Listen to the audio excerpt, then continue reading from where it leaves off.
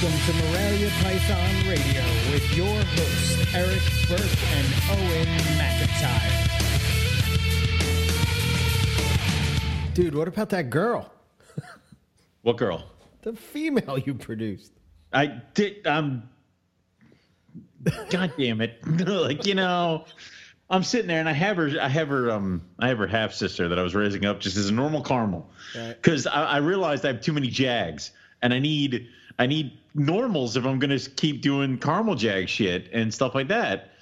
And what really kicks me in the teeth is that the one caramel Jag turned out to be a boy.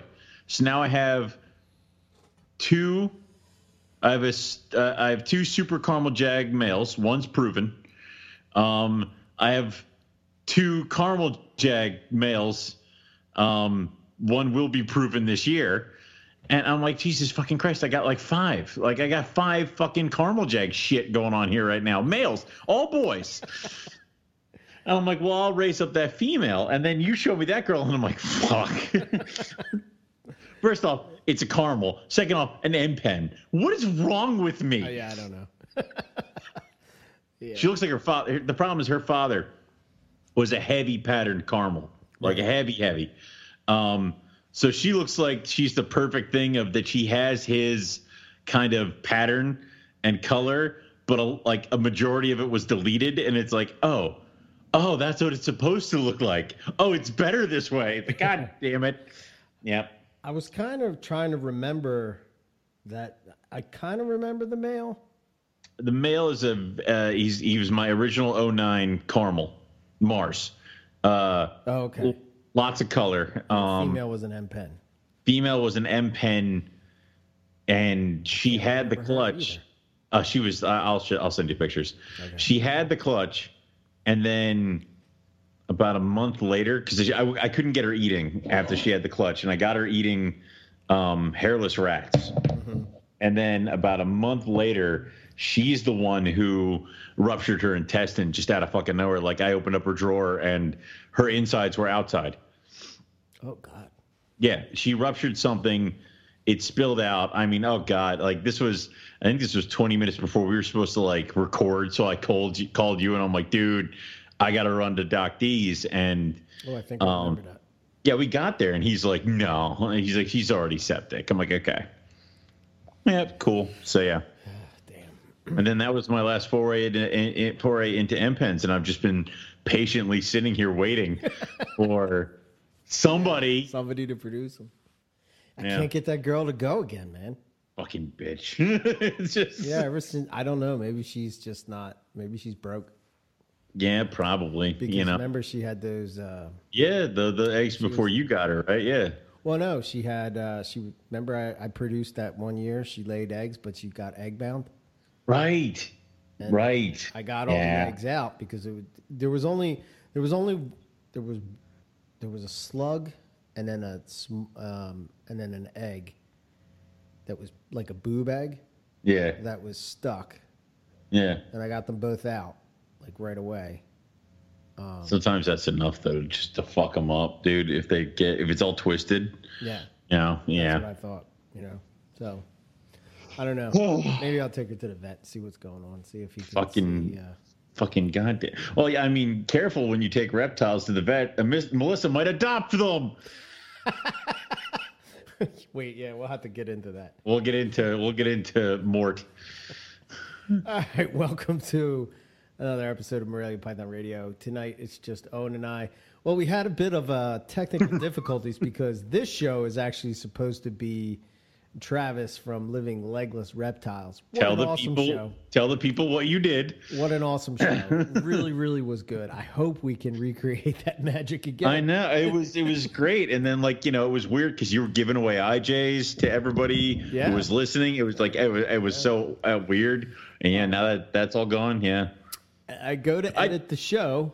We didn't even get to talk about the whole thing with the rough scales was on that show. Oh, my God. I figured that's why it was going to be you and me tonight, because we could go more in depth and not feel rushed because there's a guest or whatever, Yeah. But so we'll get to that. But I guess the big reveal won't be the same since we're kind of talking about a little late. Yeah, that just anyway. happened. Yeah, no, not we. I went to edit it, and the episode was gone. So I have this like call recorder thing that I use. It's like this program, and you can see the time was 3 hours and 5 minutes, and I can see it there, but there's no audio. So I'm like trying to like see if like there was a setting or if it was missed, and blah blah blah blah blah. And of course, I can't find it. So we're gonna redo the show with Travis for next week, and this week it's just me and Owen. But we will talk about Owen's finally after all these years, and all this time of loving the species. You have roughy eggs on the ground. 5 of them. I have 5 little eggs, and ask me how many times I checked for veins today. I'm going to say all day. Every time you got a break from your computer, you probably went down one of those. I at least checked in the morning and at lunchtime. Okay. In case the veins developed in those few hours in between. Right. So far, dude, looking good. Yeah. There's vein development in all 5 eggs. Oh, that's good. So I'm going to try to ask the same questions I did. Go ahead. When like, I think, for us, we've talked about on the show before where you go and you look at, you check on your girls that are going to lay eggs, and you look, and they kind of look like, sometimes they can trick you a little bit where you think, oh, is there eggs there? Because they're kind of coiled a certain way. Yeah. Did she have the beehive? Well, I'm having that problem right now with my olives and my tiger and a few other females right now. They're doing the, oh, no. All right. So, what she did is that I tried to feed them. I'd separated the roughies and tried to feed them, and the male ate and the female did not. And I'm like, all right, well, this happens every once in a while with her. So I pulled her out of her cage and put her into a 32 quart with a 5 quart hide box. And I'm like, let her cool down, let her chill out, and then I'll try feeding her. And then when she starts rolling it again, I'll put her back in the the arboreal cage that I have. I'm like, it's fine. Right. And I did that. And then I tried feeding her. She didn't eat. And I'm like, all right. So then the next day, I came downstairs to get the rat out of the bin that I left in overnight. Mm-hmm. And I did that, and I'm looking, and I see her in the 5 quart bin all the way in the back of the 32, and I see 1 egg is exposed. And I'm like, no. No. What? And I think it was one of those shock and then screaming. And then, so I closed the bin and, did what I had to do. And of course, like at this point, I'm like, I'm not eating lunch. I'm not paying attention to anything. Just wandering around my basement. And I'm like, oh shit, I got to go back to work.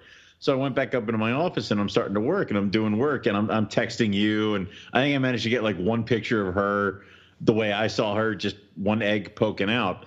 And I texted you, I texted Riley, a few other people and stuff like that. And then I kept going through work. And, I'm sitting there and I'm like, 4:15. At 4:15, I can sign off of everything and I can run screaming downstairs. And it's one of those days where I get a call at like 4 o'clock and I'm talking to this person. They're like, well, the story is, I'm like, yeah, sure. Let's go. Chop. Fast thing. What happened? Who'd you hit? Who did I have? Whose fault is it? I just kept going. And then it ended. I run downstairs. Zero's like, play to run him over. And then I pull the whole bin out and I pull her out and I open up the top of the bin and she got 2 eggs exposed. She has the picture I posted up on Instagram was the first one I took of her. That is how she was coiled. So I didn't know if she didn't have enough height to fully beehive them. Uh-huh. Or if she just went to the Jaguar School of Motherhood. But she did not have 2 of them. And they were cold by the time I got there. So it was one of those times where I pulled her off the eggs and I was expecting nothing but blood. She didn't do anything. I put her back in the 32 quart and I took the eggs and put them in with the Axanthic Jaguar eggs. Like I put them in there, like I just opened the bin, put the roughy eggs in there, right, and then closed the bin. And then I washed her, gave her a bath, a lot of stuff. Then I put her back in her arboreal setup, and I actually put a bunch of paper on the front glass to kind of just block her out, try to give her a little bit of time to chill out and maybe get her back to feeding. Mm-hmm. and that's when I mixed up the bin for the rough scale eggs because they get their own bin. But normally, normally I pull her out, I put the female away, and then I mix up the bin, and the eggs are just sitting there. It's no problem. You know, they just came directly from mom and stuff like that. I was all over the place. Like, I didn't have a bin ready, but I already pulled her off the eggs. What the hell is wrong with me? So, it was nuts. So got them set up. Immediately checked for veins. I know in my brain, right, this is not something to check for, right, because they're not going to develop now. Right. I immediately checked for them. Hour later, I checked for them again. Like, I don't know why. What is wrong with me? So you just want to make sure, you know. I set them up. I texted Melissa and all this other fun stuff, and she immediately texts back with, "They're due on your birthday," and I'm like, what? First off, I didn't need to remind you how long python eggs take. I love you. Wow. Number two, you're goddamn right. It's like, wow. I mean, so it's like, dude, and I keep looking at them, and I have this little picture in my head of the pipping, like the baby pipping the egg. Yeah. Yeah, like the. I'm not gonna know what to do there. It's not gonna. I'm not gonna be okay. And we missed it by a month in the calendar. Which is... I know, right? It would have been so perfect, but oh my god, I'm just. Those eyes, man. Holy. Oh shit. God, I can't wait. Oh wow. And I'm sitting there, and I'm like, "There's 5 of them. Eric gets 2 of you. Eric can have 1 of you." Yeah. Fuck that guy. Like, you know, it's like. It's dwindling down. You're like right now. You're at a half a rough scale. So I'll get a shed. Get a shed. I'll let you look at them. Here's a shed. Like, this would be yours, Eric. But they're gonna stay here until I've decided that they can leave. They stay here. I'm like, okay. I'm like, oh my god. And then I didn't think about it that the striping of what that could look like with these guys, because so the sire was. Yeah, the sire, so the female and the male and the female are siblings from Dave D, and okay. I got them both because they have all that striping on them. Oh, it's those. Okay. Yeah. Oh, wow. So those are the ones that I really wanted to get into and see where that one goes. So where do you like? Okay, I'm always curious with this. So this is like your species, right? It is. And like when you have a species that is just normal, right? No morphs, no nothing to it. Yeah. Water pythons, rough scale pythons. You're one selecting prices on this shit. It's like, pythons, all this kind of stuff. So, I mean, how many do you keep? Like, I know you always joke and you say like, you're gonna just have an army of rough scales, but I know you and you have other projects. That you want to do. Yeah, I would. Yeah. So, like, how many is your ultimate collection of roughies? Like, would you continue just holding back ones from each clutch? Would you hold back? I potentially would. I would like to get to a point where I have 2.3 rough scales. Okay. So you can rotate them every year? Exactly. Right. So one female a year goes, and whether it's a male, and then I have a male go, and then I have a backup just in case. Just in case. And then next year it's not her, it's this one. Right. Next year it's this one. So I want to do that way because this way I don't want to wear them out all the time and all this other stuff. Plus I have, I have the stacks of 3-footers that I'm going to outfit for the rough scales. And if you kind of have it that it's the 3 girls on the tops and then, maybe the boys, I'll figure it out. But I'd like to do it that way. Okay. So, but then you've got the striping part of it. So, I mean, that's another problem. Like, you know what? If you have, are you going to look at that as separate? I mean, do you really want it? I mean, if I start really pushing that, could that become something where we have a line bred striped rough scale? Yeah, I'm sure you could. I probably could. I would think you could. I mean, I don't know what to do. Well, I mean, like, what do you do with that though? I think it would just be cool to have, a little bit of a different pattern. But it would be cool, but I mean, I don't know. I think the people that would be into rough scales are into rough scales because regardless, it's a rough scale. Exactly, It doesn't really give a shit what it looks like or I mean, as far as like if it's a stripe or if it's not, that's sort of like a bonus. And in my eyes, is how I would think. I would agree. It's like having it's like having an aberrant ring python. You like it because it's a ring python. Sure. It's just cool what the pattern is. Right. You know, it's your flavor. You know, do you want the aberrant one or the ringed one? I would want to get both, and then I would breed them in hopes to get both. Like it's. Yeah, I mean, I'm not. Yeah, I would think that you can absolutely line breed for that. You know, and I don't know what that would look like. You know, striped. I'm sure it would look badass. You know, I would think it would be more of like because. Maybe more of like a pinstripe type of look. Yeah, well, I'm going to call it the Melt or the Nanny. Some stupid names, eh? Yeah, that game hurt me. The game hurt me so badly. Oh, dude, I got an email today. I have to read this on the air. Oh, why? Wait, I have to read this on the air. So, David Kendrick, do you remember him? No. Okay. Well, I probably should. Right. Yeah. Anyway, this is back to the early MP days. Mm-hmm.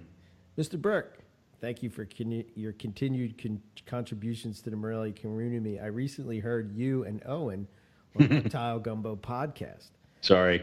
I have been out of the hobby for many years, but I was the original person who named Bumblebee Tuna and Tuna 2. I found it hilarious that you both remembered their names, even though you thought it was stupid.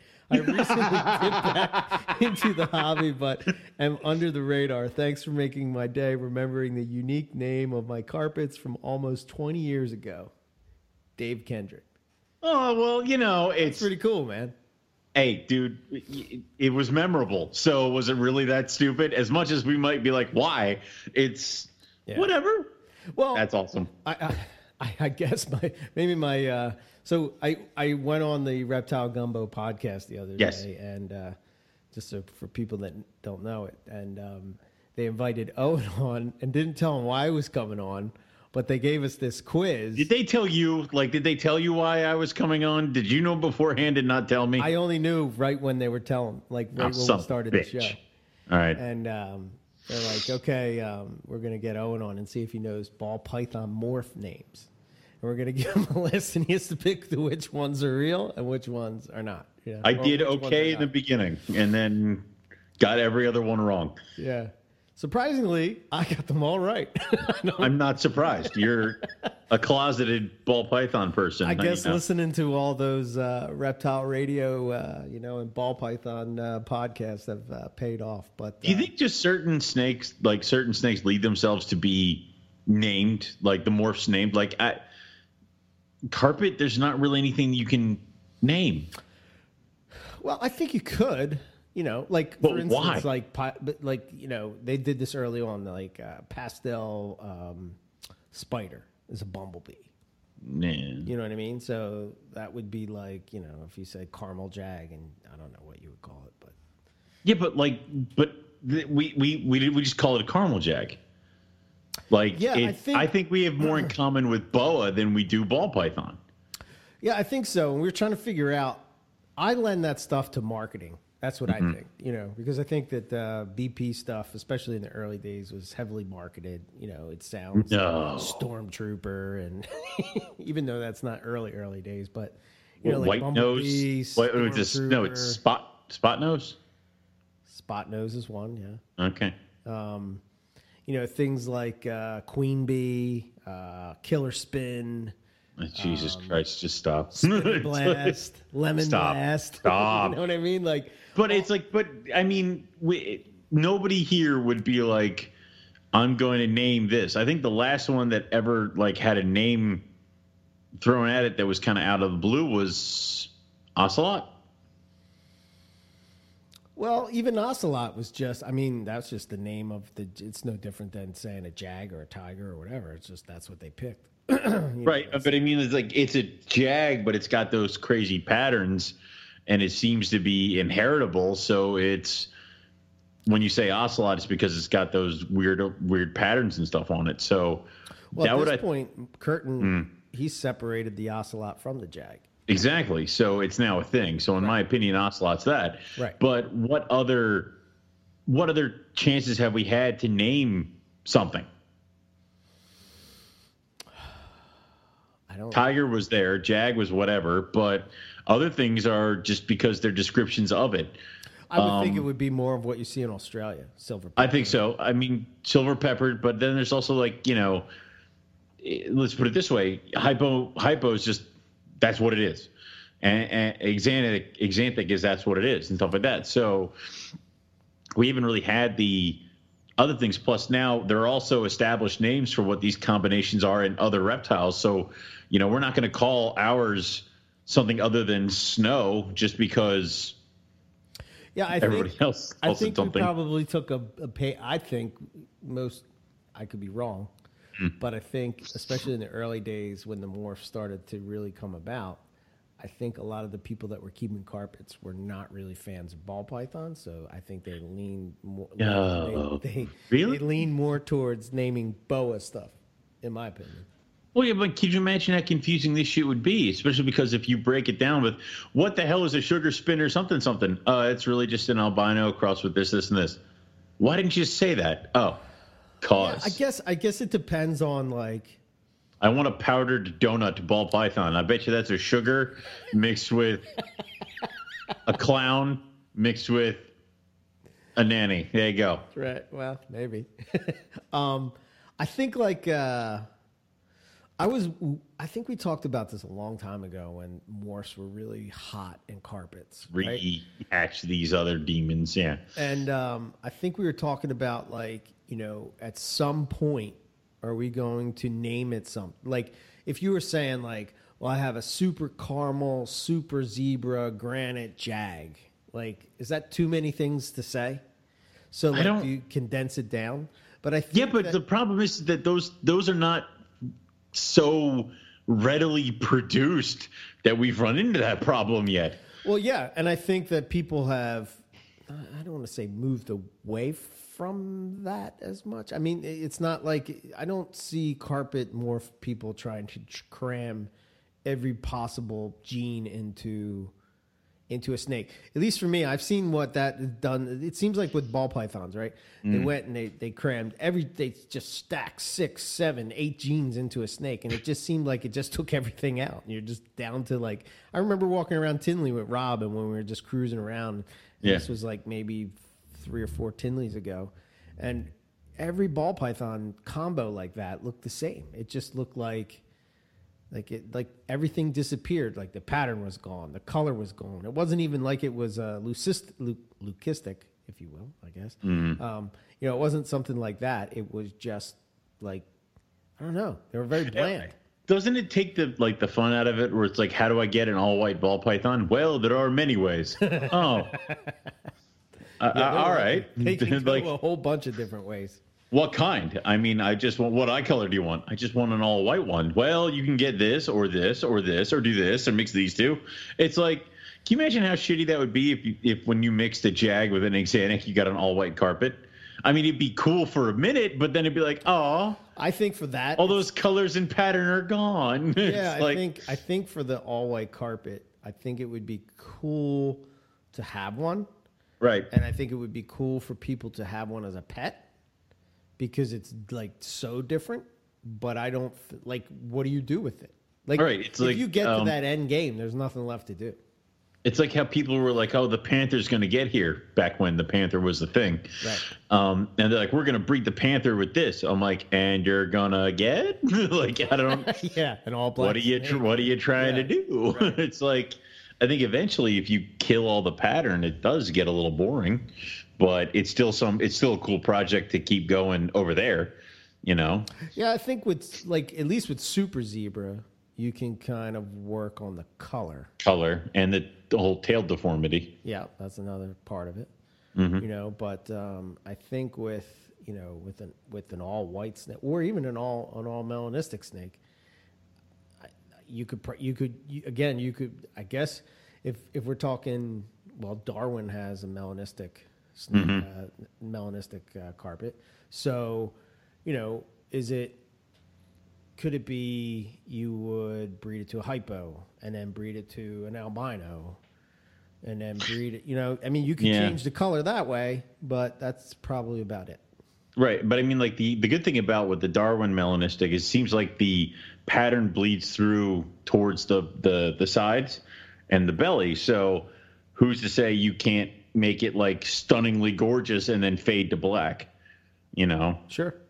So it plus when it comes with snakes that are solid color, it's like you run out of room to go. Like olive python.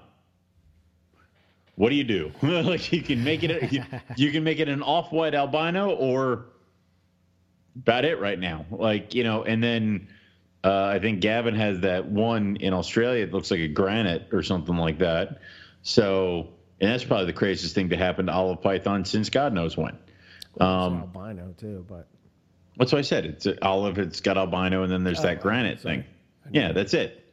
So, but I would prefer, like, if you're looking at albinos, comparing carpet albino versus olive albino, I prefer the carpet because you get color, you get pattern, you get contrast. It's not just a one note color animal. So, yeah, it's it's kind of like I'm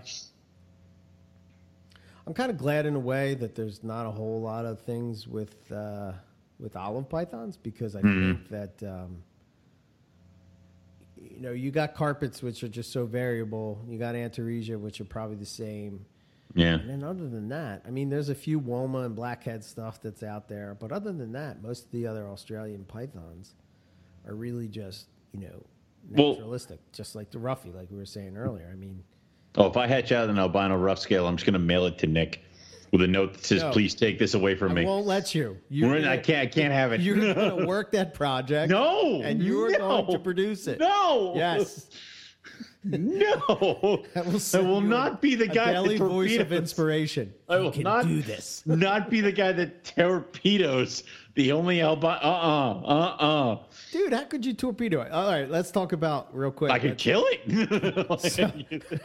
You could, I guess. There's one in existence. No one killed it. Good job, Owen. Like, yeah, no. But this is your species, man. No, fuck that. Nick, how much you want for it? I'm going to send it to you. When it's established, send me one or two later. I have faith in you, but I don't. I don't understand where you got your bold sense of my breeding capabilities, but it's no, dude. So, I want to backtrack to the Ruffies for a second. Okay, go ahead. Yeah. So we didn't really talk about this as we went through, but like a lot of the times you were just like, "Oh, I'm just afraid to talk about it because I don't know if they're breeding or not. I don't know what's going on with them." So like, was it just the same as carpets? What did you do? Well, I did the same exact thing as the carpet pythons as far as temperature wise, right? And they didn't give each other the time of day at all. And then Brett sent me the shed of one of his males down at his place.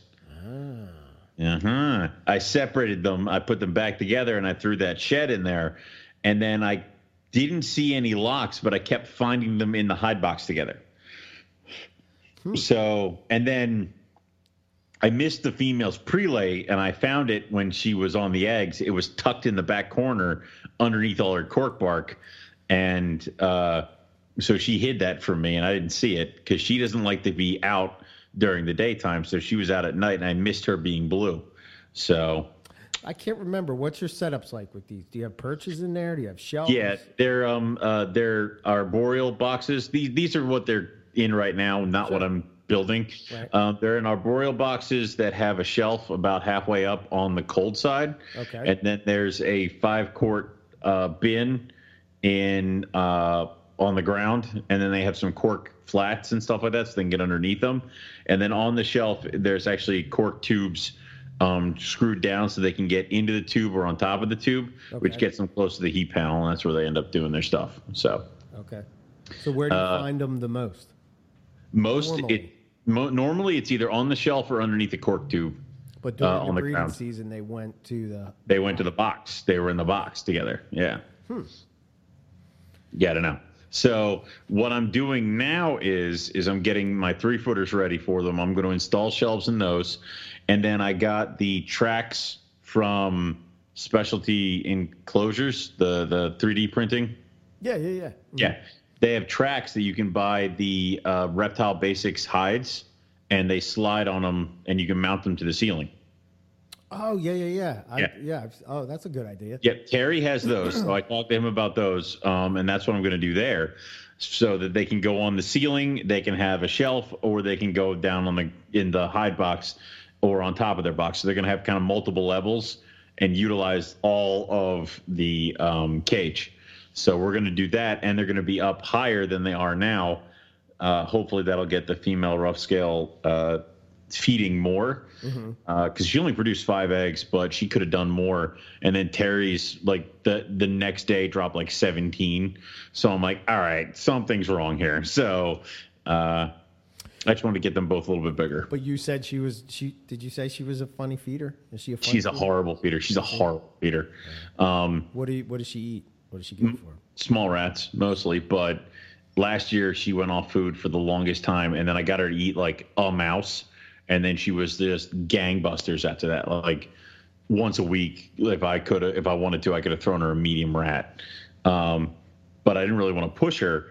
And now this year, after 5 eggs, I really want to get some food into her, and I want to get some size on her. So, but all the rats she keeps kind of turning her nose up at. So I have an order of mice coming. So once that arrives, I'll try to get her to do the same thing of like, hey, here's a mouse. And then after the mouse, get her back onto the rats and try to see if I can bulk her up a little bit. Do you think that last year she went off feed because maybe she was I think so. Yeah, I think I messed that one up. Yep. So gotcha. Well, yeah, man, this is how you learn. I mean, yeah, but there isn't a whole lot of people out there producing. Yeah, but unlike, like, you got to understand, my carpets, like, I had 2 females eat and then 2 days later drop eggs. Like, they don't care. But like the rough scales are like, yeah. I'm like, yeah, you bastards. So that's the other part I'm really looking forward to, is that, God, I hope it's a good sex ratio. It's like, I really hope it's like 5 eggs, 2 males, 3 girls. And I'll be like, yeah. Kind of like the breadlie, stonewashed breadlie one. That's all I want. I just want good ratios, and just so I can be like, cool. Now I'm going to raise these 2 girls and see, if they're feeding like crazy from the get go. That's what I want. Right. So, what's going to be? Have you talked to either Terry or Brett about getting the babies going? No, we have not. We've not delved into that deep, dark pond of misery and worriness yet. But you thought you had trouble with boas, dude. I'm terrified. So the main idea I'm going to have is I'm going to try to get some of that the sandy chip stuff. Like, I wanted to try to do that as like a bedding, because then you don't have to really clean them that often. You kind of leave them be. They're going to have the hides. I'm going to make sure I get some of that wire mesh stuff so they can perch on it, and I'm going to get them a nice sized water bowl, and I'm just really going to let them do their thing. I think right off the bat, I'm going to offer pinkies with chick down. Like, I'm not even going to fuck around. Here we go. Right. And then I'm going to make sure I have some sort of bird chick scent or something like that, and we're just going to see how we can get it done that way. But the next step after that, if they don't take those, is I'm going to go directly to hoppers, kind of like what I do with the breadlie, where it's like, it didn't work, here's a live one, and then see if I can get that going. Knowing my luck, I'll have like one male, and he'll be like the best feeder out of everybody, and all the girls will be like, yeah, and right. So, well, I would think that they're probably like carpets. I would think as babies, they're probably feeding on skinks and stuff. So you can always pull out, the scents. I'll go get scents. I'll have some here, so if you need it, I'll go to the store and buy as many blue tongue skink babies as I'll let me buy. Grind them up myself and use like fresh scent. I mean, I don't care. Well, I guess if it really came down to it, I know what I would do, but I'm curious.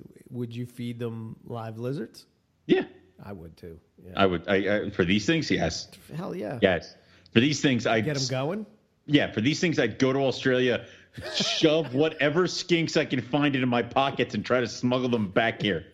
You put them in the little camera Yes. Film cases. Yep. Tape them to my body and try to get. Done. Nobody uses film anymore. You're like, fuck. Damn it. Well, that should be interesting. I'm curious to see how, and who knows, man? Maybe it won't be hard at all. Some people. Yeah. What were the size of the eggs? Carpet size? Smaller. Smaller. Smaller but longer. It's weird. But not like, and they didn't have any bumps on them. No. Damn it. So mad. She had them for a while because they weren't like soft marshmallow. Like it wasn't like that. Gotcha. They were solid and no imprint from her scales at all. Maybe you got to go full MI. You know what I mean? You got to go full. Do that. I don't blame you for your first clutch, man. I don't blame you. I'm never going to do that for them. No, I know. Never. I'll do it. I'll do it for you. Okay. Let me have the bumpy shell. Okay, thank you. I will get the bumpy shell. Like, what do they call that when they just like cover it in metal or something? Make a little statue of it. Okay. Yeah. Get it bronzed for me. Thank you. Yeah, that's it. So now that the roughies are out and you've produced, produced the clutch. Yep. Now what's the next one? White lips? Now we have to. White lips are a constant pain. I'm not talking about what you have going this season. I know you have a shot. No. It's I'm talking like roughies. What is my next one that I'm putting the scope at? Yes. White lips are kind of still there, and unfortunately, because I only have the one male and the one female gold, and I only have the male black, I can't really do anything. It's like all I can do is kind of theorize. So I'm hoping for next year to give the gold a try, especially with the female that I got. But my male's huge, and part of me's thinking that I would really like to get a smaller, younger male this summer. Mm-hmm. But God only knows when that's going to happen because, So as far as what's in the room or what's in the collection that I'm going to kind of zero in on, next one's Timors. Timors, okay. I really want them to go because, I actually reintroduced them because I was getting a lot of action from my carpets this past weekend. Like I had the albino one with that citrus tiger for a long time, and they weren't giving each other the time of day. Right. And then the male shed this past weekend, and I put him back in there, and he's been all over her. Really? Like perching on top of her and stuff like that. Like they're curled up together. Normally he was like underneath the water bowl hiding from her, and just been all over. So that's good. And I threw a bunch of males back in with females that have not either shown me that they're gravid by like basking belly up or anything like that. And some of these boys are all over. And I did that with the olives and with the Timors. The olives didn't really give two shits about each other. And the one female started basking with her belly upturned, or she's digging a divot in her cage. She's like pushing all the mulch down so she can lay on the bare wood, which is right on top of the heat panel that's on the cage below her. Mm-hmm. And she's actually underneath her hide box. So there's this big bin that's empty that's sitting on top of this olive python that has pushed all the dirt around it. So you see like a couple coils and then this plastic bin like resting kind of weird. Mm-hmm. And she's underneath there, and that's where she keeps laying. And I'll move her, put all the dirt back, put the bin back, put her in the bin, and then I come in later and she's underneath the bin, hasn't pushed all the dirt out again. So I'm like, all right, well, clearly you want to be there for some reason. So I'm going to stop trying to stop you, like whatever. Right. So, but I put the Timors together, and they've been inside the same hide box since I put them together. So I don't know. They're both hungry. They're both eating, but they're together. Like spring breeders, or are they winter breeders? I don't know. Yeah, I don't know either. I know that that would be similar to retics, right? I guess, but KJ sent me something about, I think somebody posted on Instagram, was the Big Cheese Factory, the mouse breeders. They got a clutch of Timor, but I'm not sure if that was last year or this year. You know what? I don't remember the picture. Hold on. Got I have. You do. I'm opening up my one of my books that I wrote shit down in. And I swear, there's a paper out there that here it is. Okay. There's a paper out there that the Barkers did on Timor pythons, and let's see. So this is what they wrote as far as what they did. From 1960 to 1970, Timor pythons began to be offered for sale by reptile dealers, and a small number were established in captivity. The first recorded captive breeding of the species was at the Dallas Zoo in 1975. The second was by Don Hamper, then the Barkers in 95. They are extremely active and very nervous snakes. They would rather flee than bite. And when restricted, they were often defecate because they would be crawling all night. It became difficult for them to gain weight for breeding. The Barkers observed that they would only consume a certain amount of rats, then just stop feeding. Hamsters would be consumed in a much larger quantity. Okay, not mine. No. They'll eat? Yes. Okay. And I haven't seen that in any, like at one point, you remember I had like 5 of them. Yeah. And I've never had a problem with them. They'll eat anything. Yeah, with mine, I didn't have an issue either. So I imagine that would be something that may have been just because they were so fresh from the wild. Yeah, maybe. It says the Barkers' approach to breeding. Annual light cycle ranges, 15 light, 15 during the day, 9 at night, and then it reversed. Incrementally every month, ambient temps inside the building varied on weather conditions outside. Summertime highs were 87 to 93. Wintertime highs were 78 to 84. Daytime to nighttime varied from 3 to 6 degrees. During most of the year, 20% of the floor area of the cage was heated, 2 to 4 degrees above the ambient temp. It was turned off during the summer when the temps exceeded 93 degrees. Also turned off during the coolest time of the year, first week of January to mid-February. Reproduction. Barkers fed heavily into the fall, but discontinued feeding the third week into November, which is standard stuff that we do. I did it a little bit later, but yeah. Okay. They began pairing the third week of December. Yep. They left pairs together until the last week of February. By the end of February, the 4 largest females had developed follicles. Females ovulated in March with mid-body swelling for about 12 weeks. Eggs hatched at 60 days at 87.80 degrees Fahrenheit in April, all shed within 2 weeks of hatching. Within 4 weeks, they got all 10 babies eating on hoppers. They were fed in late afternoon and early evening. So I didn't see any swelling. I didn't see any stuff, and none of my guys went off food. I mean, they would constantly still eat. Now, I did turn off the food from, I want to say, was it November till February? Right. And I did drop them as low as like the olive pythons and the breadlie. Okay. Because you got them in those big cages in the other room. The bar. Yep.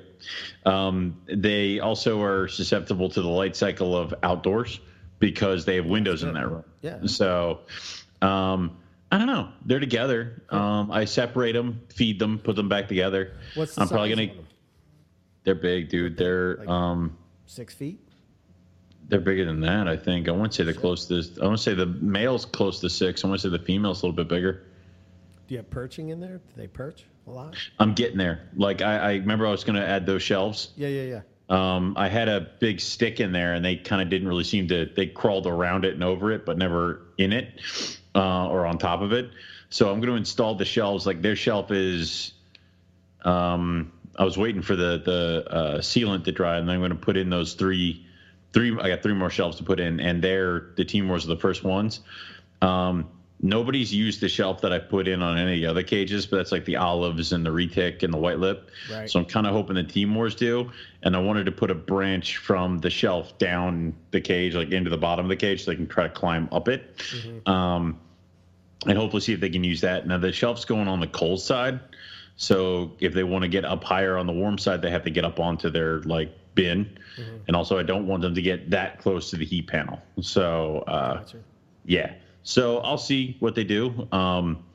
But those would be kind of cool too. Because I know I went down from like 5 to 2 at this point. So I only got the 2. You got the pair. You know they're a pair, right? Yeah. But, hopefully we'll see if that one goes, and then I can start focusing on white lips, stuff like that. But yeah, I would imagine you would probably be able to, especially if you get the olives and the womas to go. That'd be nice, dude. Like if I could get the olive eggs raise some funds for some white lips, I'm sure. Raise some funds for some white lips and other shit. If I could just get other crap here to breed. Like the problem is I'm so scatterbrained, I'm not focusing on what other stuff might need. Like I'm not going to get any king snakes this year because I didn't drop them down far enough. It's like if I could just focus on doing that and get the easy stuff to breed, if I pay attention a little bit more to what they need. Right. So, but whatever.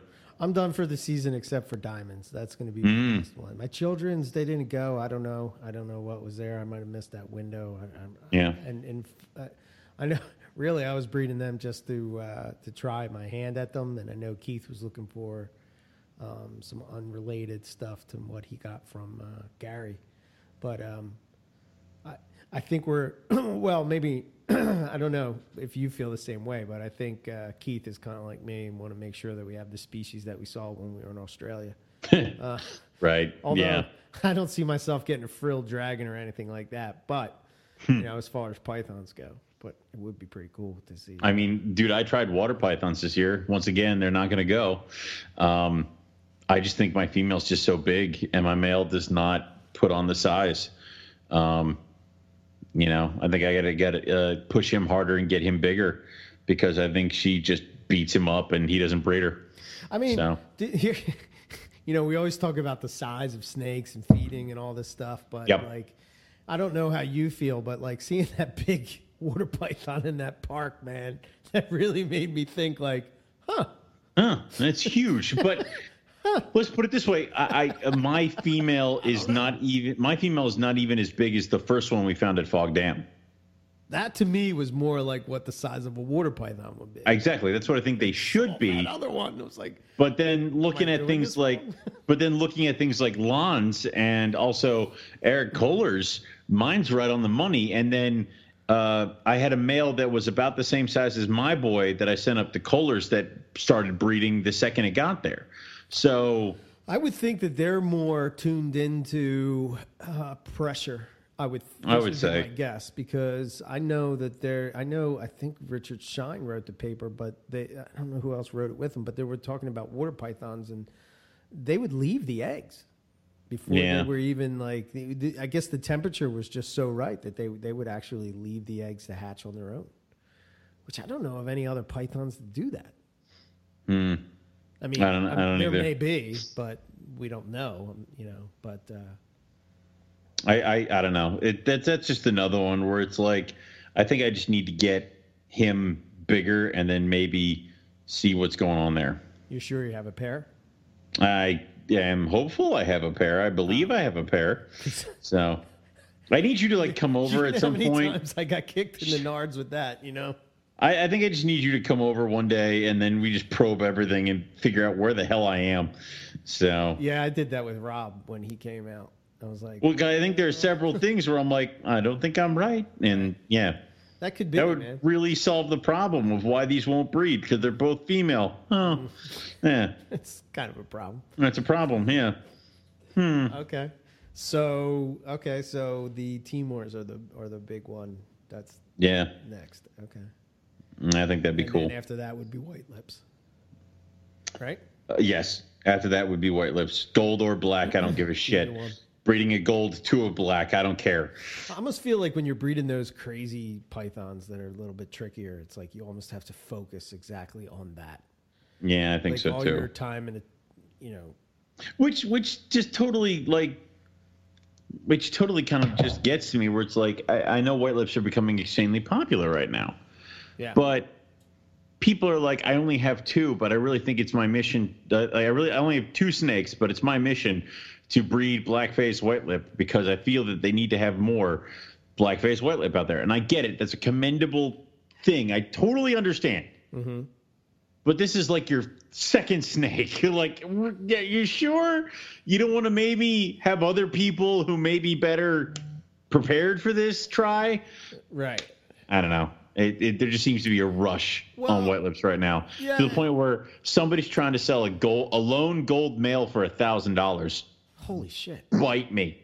Like, I mean, how much they're going for now? No, they're not. No, the problem is that somebody saw somewhere white lip $1,000, and now people automatically think every single white lip is worth $1,000. That is not true. Yeah. Yeah, that's another snake. Like, where do you go with that? Like, it's just a thing. People want it. It's a feather in your cap to say you got it. Number one, it's a great snake to take a picture of when you drag it outside in the sunlight. And then it's also, if you do manage to get eggs, that's a big kudos. But I mean, Scott Borden's been trying for years. I've been trying for years. There are various other people who keep trying and either don't necessarily get it right or whatever, but just keep going. I mean, Ryan seems to have it figured out with, black and golds, but, people just assume that they're going to be able to take them and throw them together. Well, I guess some things I know Tom Keoghan did it. The problem is that I think those guys do it full time now. They do, but the problem is that whatever we consider an adult phase white lip, but an adult size white lip that you see at a show or all that other crap, it is too big. Yeah. White lips are thin-bodied tree-dwelling snakes. Yeah. And we just don't like to talk about it because they don't sit in the tree like a chondro constantly, but they need to be up high because of where they are. They are not at the top of that food chain. So there's bigger shit. So they constantly need to be up high. So it is a big head on a thin body, and it is maybe 6 foot max. Right. And when I say max, I mean like the female maybe gets 5.5 feet. Right. Like that's where it should be. And that's not what I've done, and that's not what everything else done, because the first couple white lips I saw were all over 6 foot eating large rats. Yeah. But every proven pair I've seen has been smaller. Right. You know what's funny to me about white lips, right? You know how, like, with carpets, you have this whole controversy that goes around about Papuan pythons or IJs, or what do you call it? Right. Common name and everything. But you don't see anybody get bent out of shape when you say D'Albert's python or white lip python. Like, nobody's like, no, they're not D'Albert's python. How dare you? It's D'Albert's white lip. What is it? Leo python. Like, is that even the taxonomy anymore? I think they should be with ring python. I think they're Bothrochilus. That's it. Yeah. Do it. Do it. You look at my ring python, you look at that head. It's a funny patterned white lip. That's what it is. 100%. They like high humidity. The skin is very soft. You don't have water for them. They're not hardy. Like, I don't mean hardy like in a way that, they're super fragile, but like when it comes to hydration, yeah, that's the better word. That's the better word. Unforgiving is exactly right. Like, and I had white lips for a while, but I don't know, man. I got rid of them. They just. I know the boy I have is from you. I just don't. I don't know. But you try it, you don't like it. That's fine. Beautiful things, and they're gorgeous. I love looking at yours because yours are adults. Yeah. Well, I mean, you and I have that argument where you prefer the gold ones and I prefer the black ones. Yeah, I don't. Like, you're like, oh, look at the color. I'm like, fuck that. Give me that one. It's like all black. And I mean, you can tell. I mean, I know there's some people out there that don't necessarily know what I'm talking about when you can tell just the difference of the head shape. Black-faced white lips do have a different shaped head than a gold-face. Gold-face are leaner. So, yeah, I mean, even if, like, I'll say this, white lips are supposed to be lean and thin-bodied snakes anyway, Right. And golds are supposed to be thinner and leaner than blacks. Oh, really? Yes. Okay. So there's that to compete with. Yeah. So I'm looking at my male that's all of about 7 foot long, and I'm like, God damn it. Like, now he came to me that way. Right. Like, I got him as an adult. Right. But then this is something Dennis McNamara and I have talked about several times. They're too big. So I picked up a female this past summer that was a wild caught, and dude, she lives in a 41 quart, curls up in a 5 quart bin, and she's an adult female. I'm pretty sure she laid eggs before too, because when I got her, she looked like, you know, that basic deflated balloon that a python get. She looked just like that when I got her. Huh. Would not be shocked if she laid eggs somewhere along her travels in Indo and shit like that. So, really? Yeah. So I really want to try her next year. Now I'm going to try her with this captive born and bred monster of a male. Now, how long have you had them, the female? I've had her for about a year. I mean, like I said, I got her in summer. So I didn't try breeding her this year.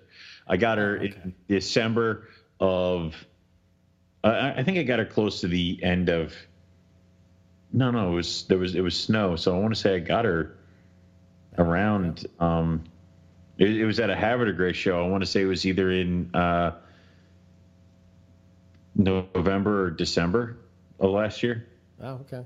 So a little over a year. Okay. Little over a year. I got her in 2019 in December. So I've had her a year going into December. So I've had her for a couple months. She just broke quarantine. She's downstairs doing all her fun stuff down there, but she only eats live, which is fine because now I'm not going to overfeed her. Is she the one that you always have to go for? Is that yeah? I have to go get her. I have to go get her 2 live rats and feed her, which is fine. I'll feed her 2 medium rats, and then she won't eat until the next time I go to a show and get 2 more medium rats. Right. It's fine. She's shedding. She's pooping. She gained all her weight back that she might have lost before I got her, but she hasn't gotten huge. And that's what I want. I want her to stay where she's at. And now I'm going to go find a boy that is relatively the same size. And then big boy might get his ass out of here because then I might just keep them both together all year round. Well, you might want to hold on to that male until you breed him, because what if you need like that, like with the Ruffies or the owl, you know what I'm saying? I'll just put that giant ass male in a bin with holes in it as these 2 other snakes are breeding on top of this aquarium that I have him in. They're trying to figure like, Jesus, what's going on here? Listen, either you 2 breed or he comes out of that box. It's like, all right. It's like, yeah. Huh. So yeah, I think white lips. And again, I'm just speaking from. I think I'm gonna afford rough scales. Like, I mean, if I got white lips to breed, like I think it's consistency. It is. Just I think it is consistent with what you're doing. You know, it is. Whatever it is you do. The problem is, I also think it's consistency, and the problem is, I think that the white lip themselves, because I had that one big female. Right. When she died, I cut her open. She had fatty tumors all over her. Oh, they're also definitely. Oh yeah, they're an animal that will not take overfeeding well. No. Where a carpet will just get fat and lazy and sit there, and then also be able to drop the weight quickly if you decide to figure your shit out. A white lip is going to die. So, you know, that's partially why I had such problems with them in the past. Yeah. And other things like that. Now I'm smarter and not stupid. And, you know, like I said, I've had that male that I got from you. Oh, is it 2 years now I've had that boy? Mm-hmm. The black? Yeah. Yeah. And I'm feeding him. He's still in a 41 quart. He eating medium rats. He's growing. Not a lot. Not getting heavy. So what do you feed him, like once a month? He's on the 3 weeks. He's on the adult. Yeah, when I feel like it, he's on the adult carpet. Feed schedule. Yep. So it's when was the last time I fed you? Huh. All right. It's like, guess it's time. The problem is that I'm getting lazy, and I'm like, I should feed the hatchlings. Oh boy, yeah, okay, I got to feed the hatchlings. Like, they're still on like small mice, and I'm like, normally by now you guys are like on adult mice at least. I should really step up my game a little bit. Yeah. I'm in the same boat as you. It's like, and I have the mice. It's just like, I'm waiting for I'm waiting for a Rodent Pro order. Oh, okay.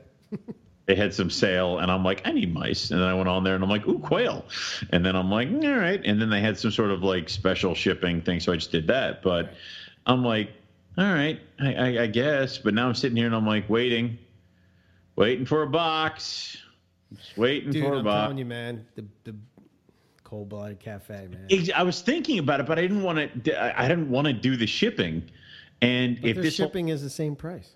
I know, but if the COVID-19 bullshit wasn't happening, I got you.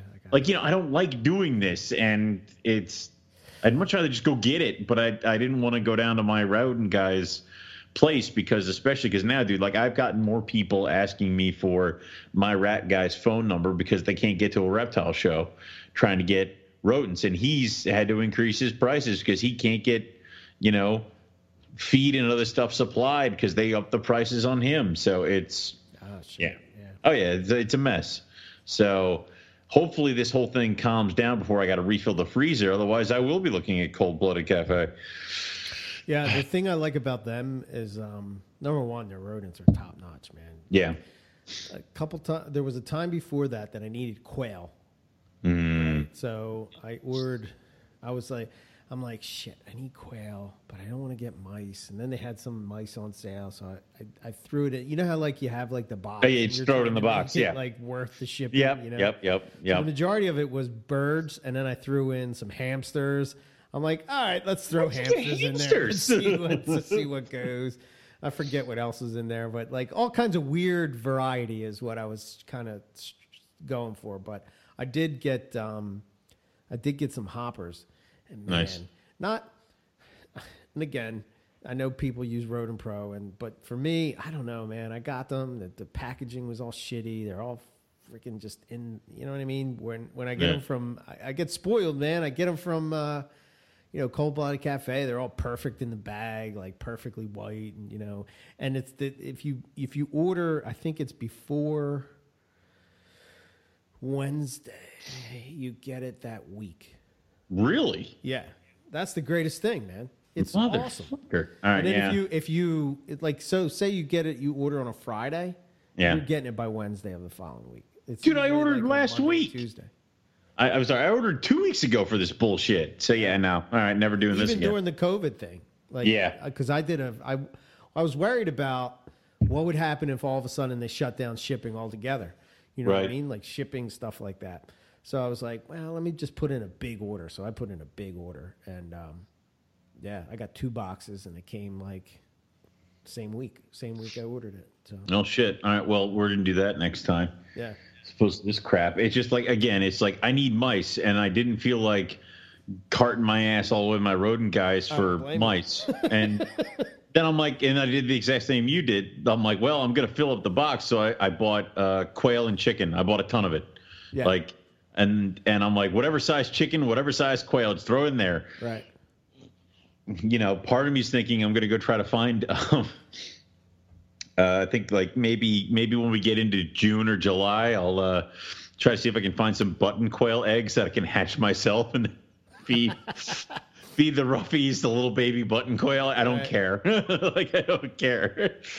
What would you like to eat? I'll get it for you. I mean, as adults, they eat rats. I think it's just like carpet. Yeah. It's just like those, because they have that. I mean, listen, that sheds its skin, so they're like in a. I'll feed it a chinchilla. I don't care. What? Tell me what it wants. Whatever. Doesn't matter. Whatever. It's fine. I know. I'm not looking forward to that with diamond pythons, man. They're a mofo to get going. Just remember, whatever you don't feel like dealing with, feel free to give to me, and I'll get it feeding, but then I get to keep it. So I was going to give you a. Now you have your cold room. No, don't do that. I've had such horrible times with diamonds. We're giving you another round, man. See, this is the thing where like you get to a point where you're like, I got a lot of stuff. What can I do to ruin Owen? Because he can't refuse a gift. It's like, dude. if you get Diamond Python, part of me is one of those things. Sell all your coastals. I know I will, and part of me's thinking it's going to be like it's only a matter of time. There's going to be one point where I really piss you off, and I think I almost got close with the reptile and chill, where it'd be like, "What IJs do you want?" I would like to not get the IJs. Well, you getting them? I'm like, no, please. Please, no. It's like, oh, here are the IJs. By the way, nobody else has these, and you're the only one. And now you have to breed them. Yes. You dick. Like, just all the IJ people were in an uproar. You gave the poison ivy babies to Owen. Well, at least we know he won't kill the market. Like, oh, no, we will get you breed IJs one day. I don't care. I don't care. Dude, you have to check it off the list, man. No, I don't. Yes, you do. I don't give a damn. Yes, you do. I know you do. You can't walk around with that stigma for the rest of your life. No, yes, I can't. Well, I've been living with it for how long now? 9 years? Enough is enough. It's over.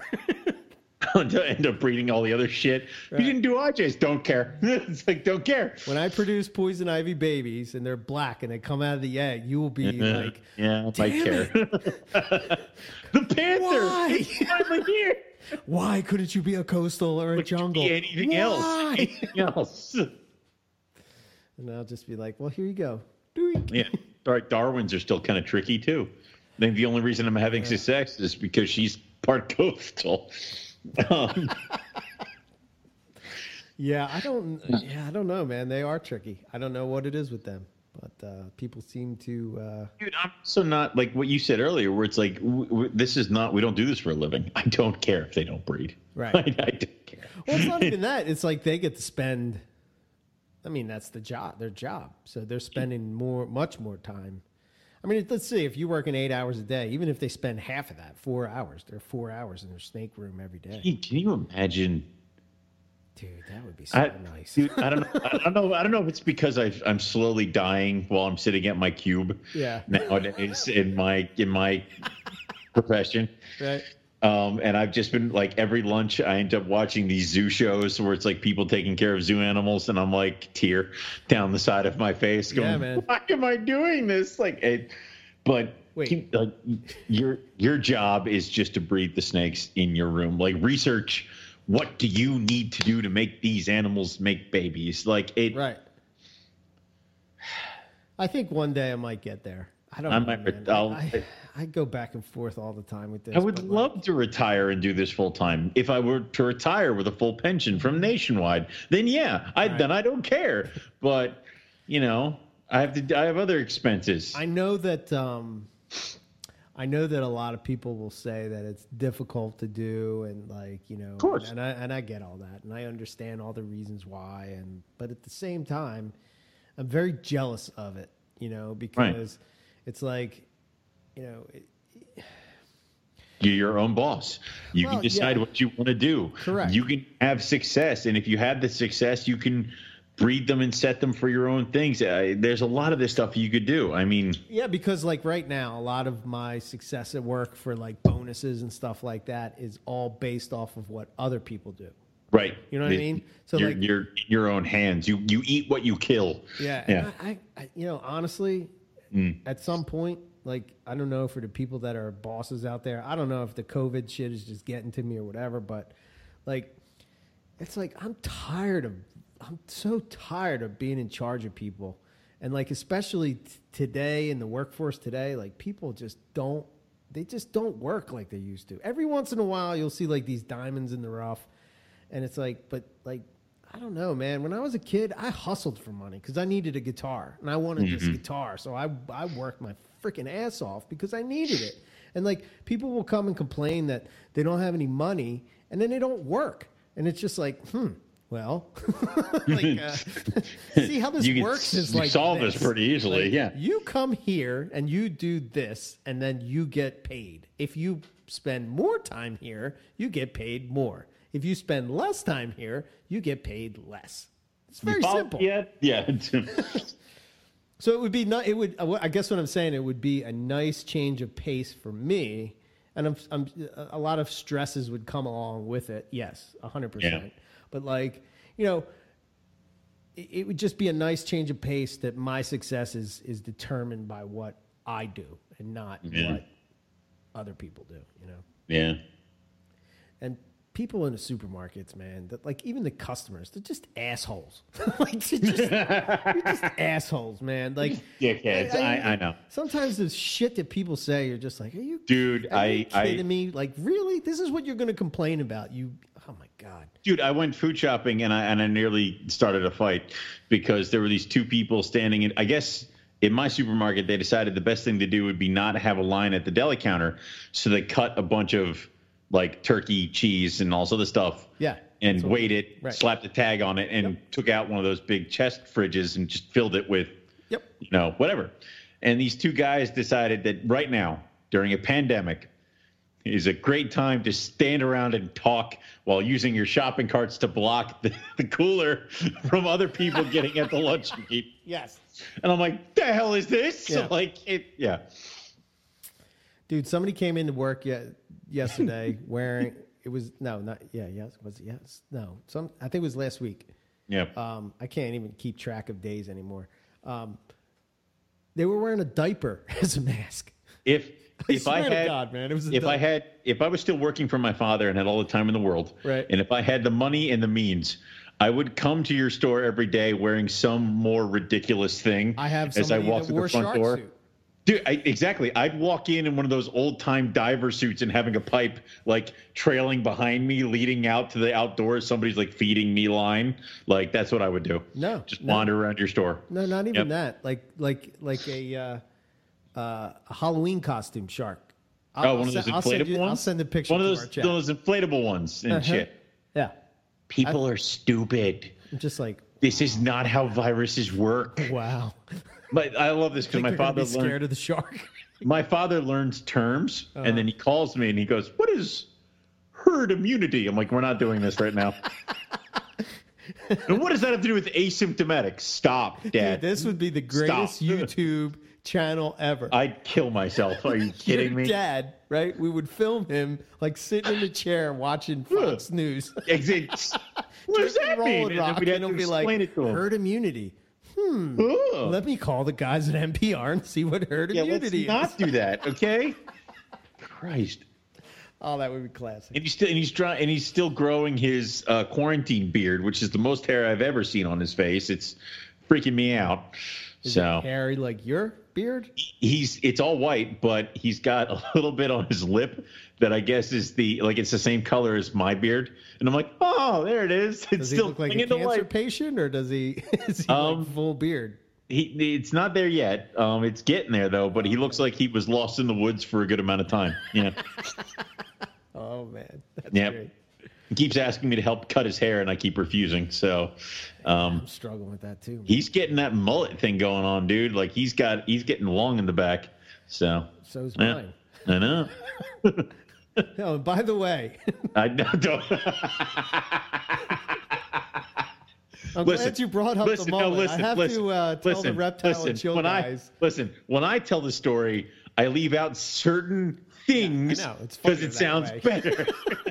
It's funnier that way. I get it. I'm not going to mention that it's you wearing ripped jeans and with a mullet next to Eddie Van Halen. Yes. I'm just going to say it's you with ripped jeans and a mullet. I might even say shirtless. Dude, I don't know why he's got this poster size thing of him 100%. Playing with the American flag in the background. It's very weird, guys. So, yeah. 100%. I never forget. This is, I know we're totally off tangent, but this is dear God, yes. kind of funny story that ties into the mullet, right? Okay. So I'm playing this gig, Doc Watson's, and right. This girl comes up. She's like, "Oh my God, you guys were so good, really good at guitar. Everything is awesome." Now, mind you, this is right in the phase where like everybody started to cut their hair. So like everybody that was like, remember like when Metallica cut their hair, like all of a sudden like this was like what 70s. No. 70s. What? It's like the 90s. Okay, no, then still no. I was young and stupid, like very dumb. Oh yeah, that's right. I keep. Yeah, you got to remember in the 90s. I wasn't in high school till I think I graduated high school in 2004. So, oh, Jesus Christ. I know, right? I'm sorry. Okay, so you wouldn't know this, but anyway, there was a point where there was this transition from, the Def Leppard mullet, right? The hairband shit. The hairband, all that stuff. And then all of a sudden kind of like grunge and then like, kind of came into it. But when the grunge kind of came in, like they got rid of the long hair.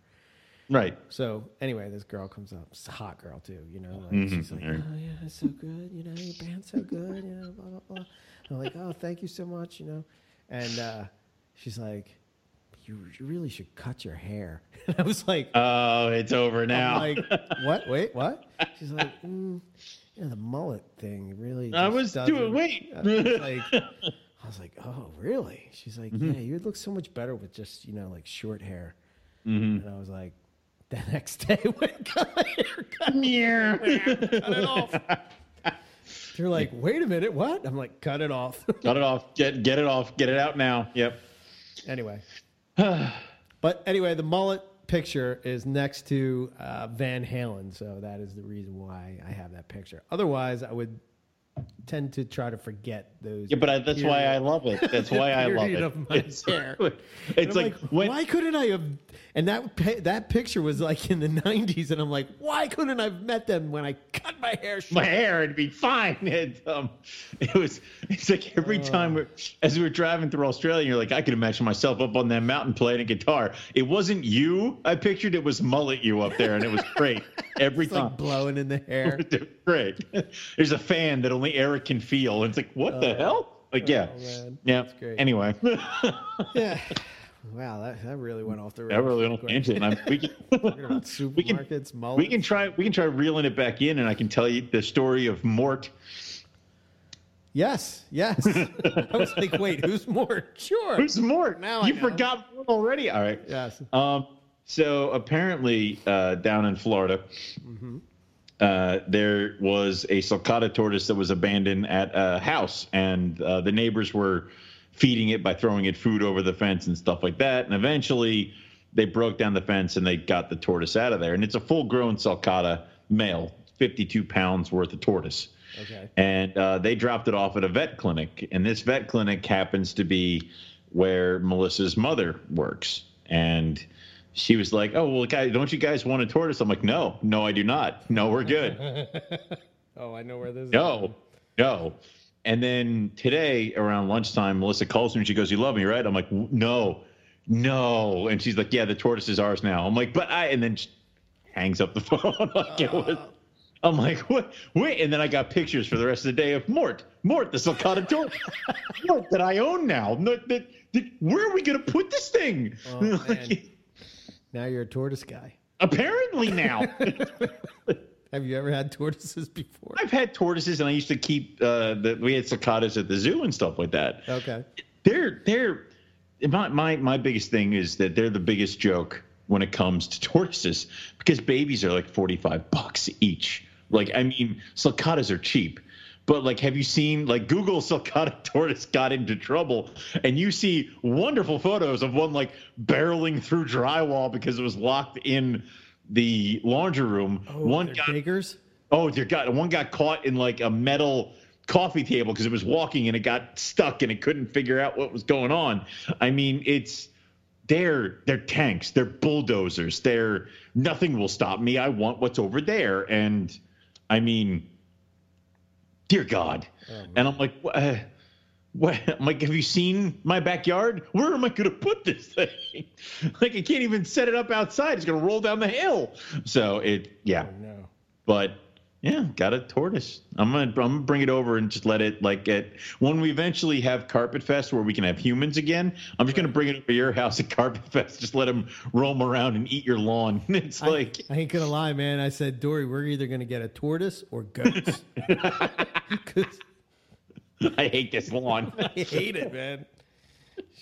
She would prefer the goats. I would prefer the reptiles. Tortoise, yeah. Did you guys have somebody who did your lawn when you guys had the apartment complex down in Philly? Yes. Yeah. See, then that suck now. It's like, yes, because it's like 5 times the size of that lawn. It was so funny, right? If you don't clip the grass, the dogs get lost and you'll never find them. It's like, we mowed the lawn. What was it, last week for the first time? And me and Dory both looked at each other and said, "Fuck this! We're paying somebody to do hire this somebody. shit." Yeah. Find me that neighborhood kid for $20. I'll pay his ass to do this. Yeah. It's like, oh man, but no, it. cool. I mean, I have the yard for it, but That's what I figure. I mean, like, there's this thing of, no, oh my God, now I know exactly what we can do. We can take Mort and we'll put a GoPro on his shell and he'll just be an embedded reporter. I can see Roxy riding on the top of it, the Carpet Fest. It's like, we got the footage for Mort. It was great. And then he got caught in the corner. And then we have like 8 hours of him staring forward. Just like, looking at the corner. Looking at the thing. It's like, all right, well, whatever. Tortoise push, where they push with the one arm and like kind of push themselves up. Yeah. Exactly. It would, we'll figure it out. How big do they get? 52 is pretty good size for sulcata. I mean, they're big. They're the third largest. I want to say it's like Aldabra, Gullop, and then them, but I may be mistaken. So do not quote me on that. But I'd say 50 is pretty nice size. I don't want it to get any bigger because now I have to deal with it. And they live to be like 162, right? I mean, like we have a room full of cages. I could accommodate any snake and most lizards. Right. And you keep getting shit that doesn't go in there. Right. God damn it. God damn it. So, yeah. What kind does Keith have? Keith has, I think he has like Russian tortoises. He has smaller ones. A leopard. Okay. My mother and my stepfather, they have a leopard tortoise. Okay. And leopard tortoises are awesome. And I've constantly wanted to get a couple females and drop them off at my parents and just do that. But female adult leopard tortoises are expensive as shit, and I'm not that concerned. So, right. But no. I'm gonna adult male sulcata. We went the complete opposite direction on the wrong track. So, yeah. Oh dear, oh dear. I had to break it out on that one. Sorry. I know you did. Yeah. Sorry, Haas. I'll put money in the tip jar, whatever you need. I mean, does that mean you have to do the tip jar? Because you did it on Reptile Gumbo, because I heard that. Mm-hmm. So, yeah. I did say it on Reptile Gumbo? You did, or you did and Carly did. So I think Haas should go after both of you. Oh, no. So, yeah. See, if I was Haas, I would feel honored that somebody is using my catchphrase. But I don't know, man. They're trying to take over the world. Dude, they're out for blood.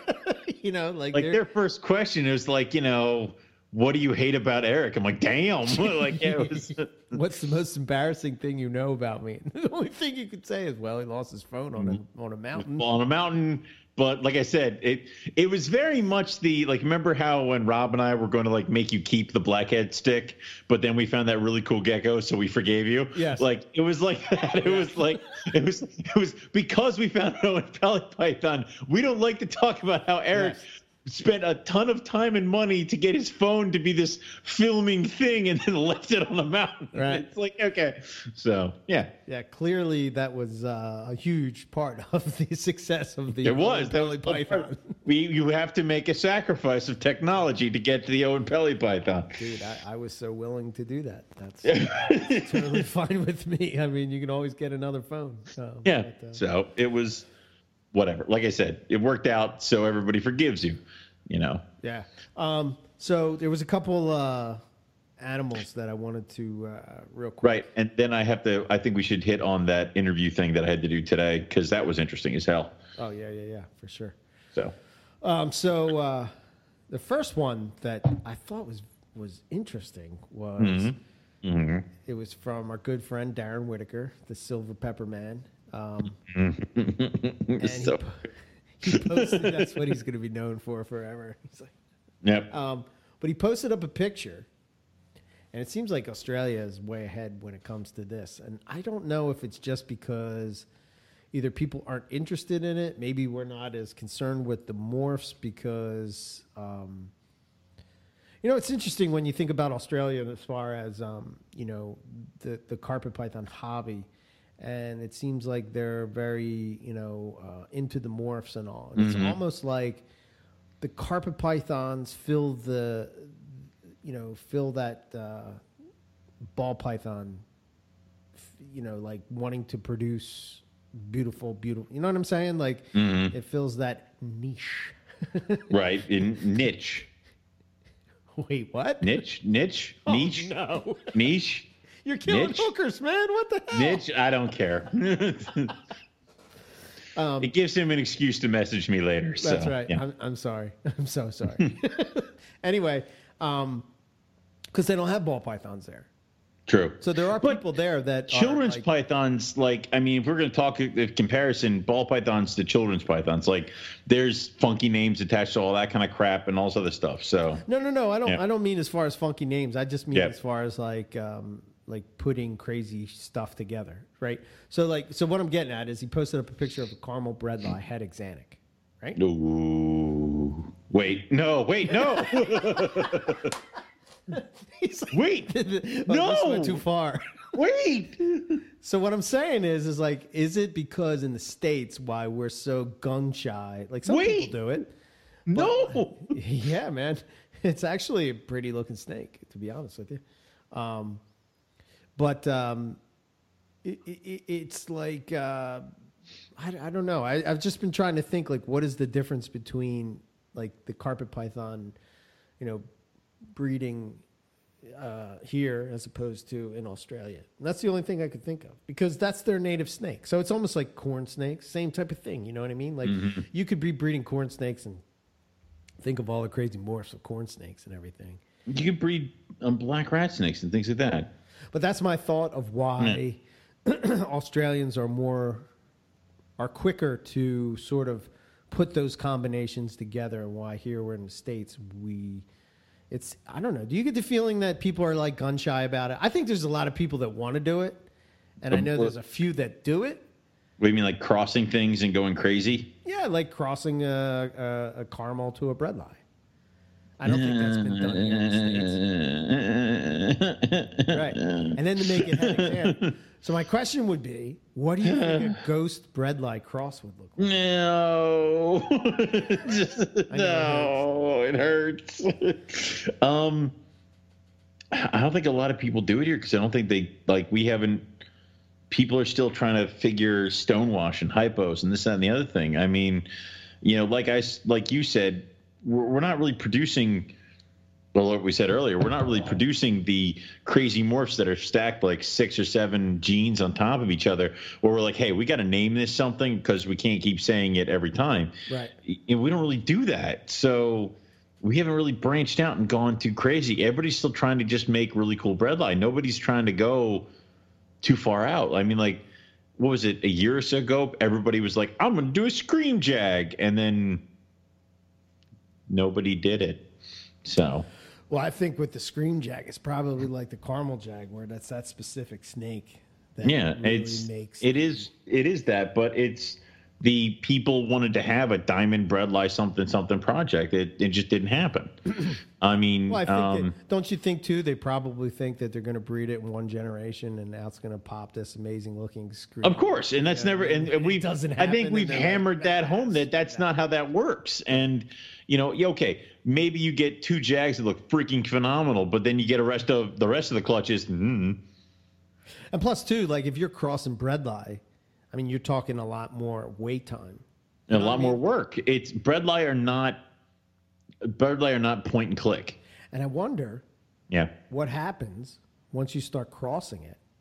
Do you breed it like a bredli, or do you breed it like a coastal? I think you breed like a coastal, because I don't think it would have any problems, but I wouldn't be surprised if it doesn't go and you have to end up breeding it like a bredli, especially if you get in a higher percentage blood. Huh. I mean, how many problems do we have with high percentages? 88% diamond jungle. Right. Do you breed like a jungle, or do you breed like a diamond? Well, I have a 75 that I bred like a jungle. Do you keep it like a jungle, or do you keep it like a diamond?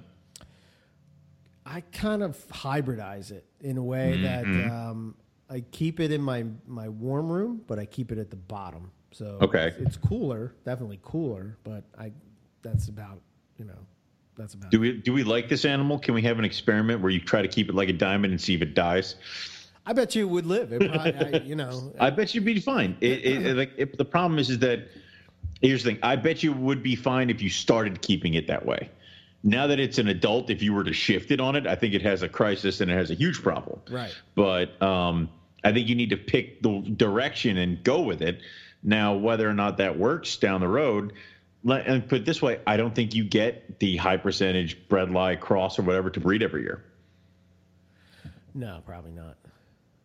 So, and you think what's a female bredli is 5 years? Yeah, something like that. That's a long time. Yeah, but it's worth it. And no. I mean, awesome. It's a long time for it's a long time in the breeding cross project, right? Unless you produce the male and you breed right, the male and then it's like 3 years. But now the thing is that it'd be easier if you had all the pieces. Like if you lost your mind and decided you wanted to breed your Stonewash to a reduced pattern diamond, if you do, I will hit you. Like it's like I will drive to your house and hurt you. Right. But I mean, it'd be one of those things where you can do it because you have all the pieces right then and there. It'd be one season for you to produce the stuff, and then it's raise up time. And then depending on which way you want to go, you could go either way. Like, they're very similar to me in a way, reduced pattern and stonewashed. I would be curious to see,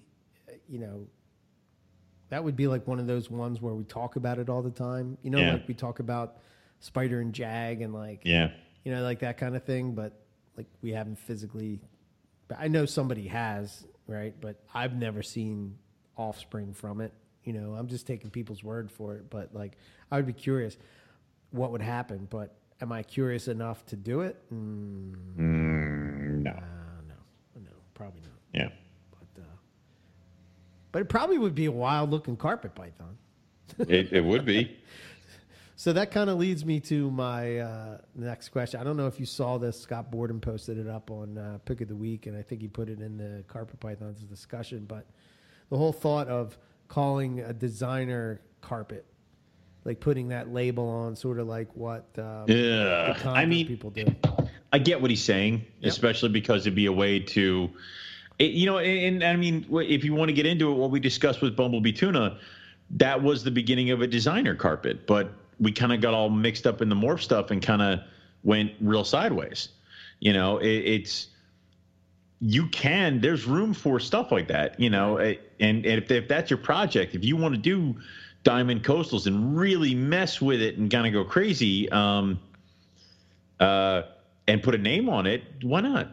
Market yourself that way. So I have no problem saying designer. The problem is that when you do that, you're going to have people that are like, I have a jungle coastal designer. Like, okay, no, you have offshoots of a jungle jack clutch that you don't know how to sell because you don't want to have to sit there and be like, they're 50-50 jungle coastal. Right. So you'd rather just slap a designer name on it and let it go, which if we're going to get into designer and going to start putting labels on that with carpets, we're going to have to just stop trying to keep track of percentage stuff or what things are. You're trying to make cool looking Morelia. That's it. Yeah, it's I liked Francis, or AKA the other buddy. No, he shall be other buddy for the rest of his life. Okay.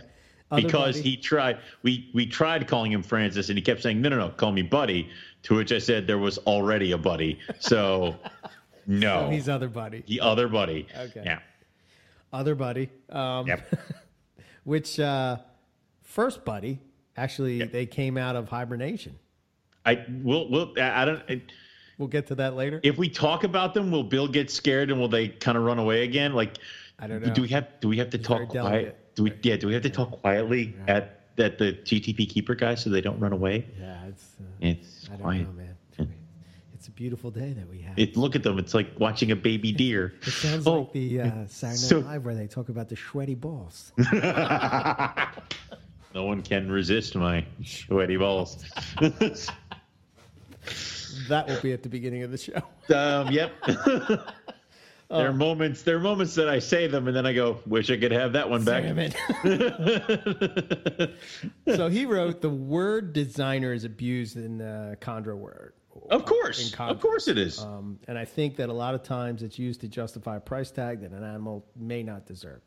Exactly, like what I just said. If you start calling it a designer carpet, but really it's a 50-50 coastal jungle, what's designer about it? You just have a 50-50, That's sort of what he next says. He says in exactly. carpets, jungle breed in carpets, you can breed a jungle to a coastal, and it's called a cross.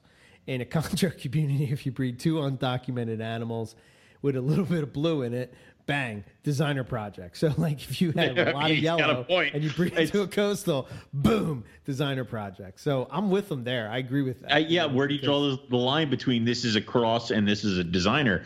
I think a designer has to have a clear line of what you're trying to do. Now, I don't know what the norm is in the chondro world, but I think green. He says it's green. It's a green snake. Yeah, no.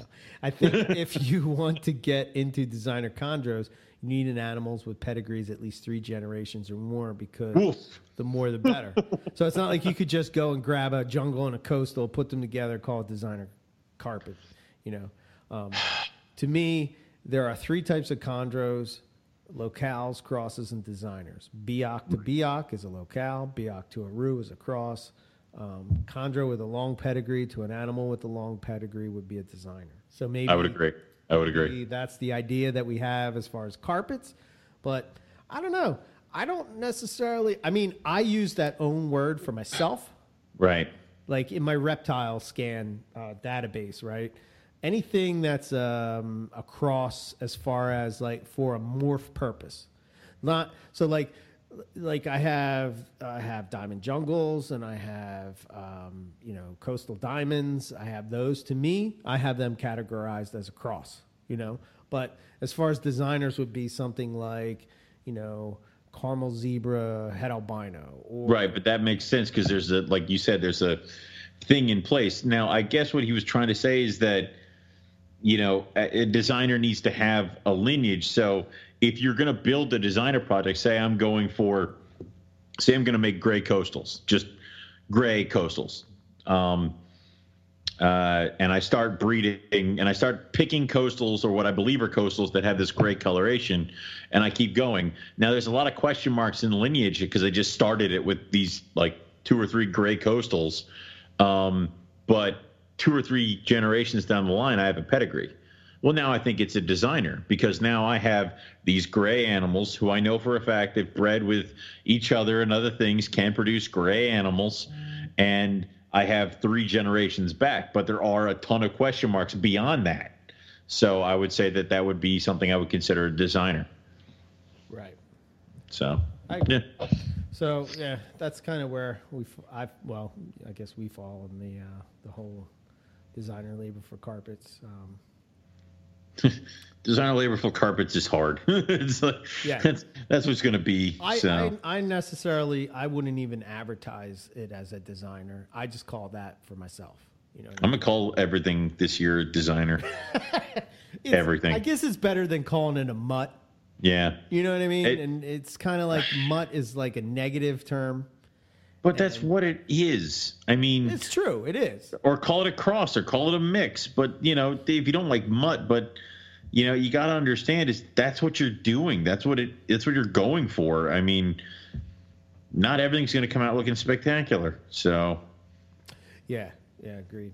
And then the other update that I saw was, remember that pied diamond from Yes.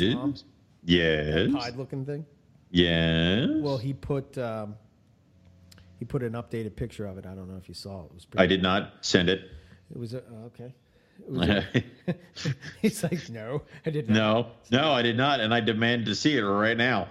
Now, I would say because when we do this in the past, more like a Chimera now, okay, Chimera or whatever, then. Potato. When we have these conversations where it's like you're like, this thing's amazing, I'm like, show it to me in a year from now.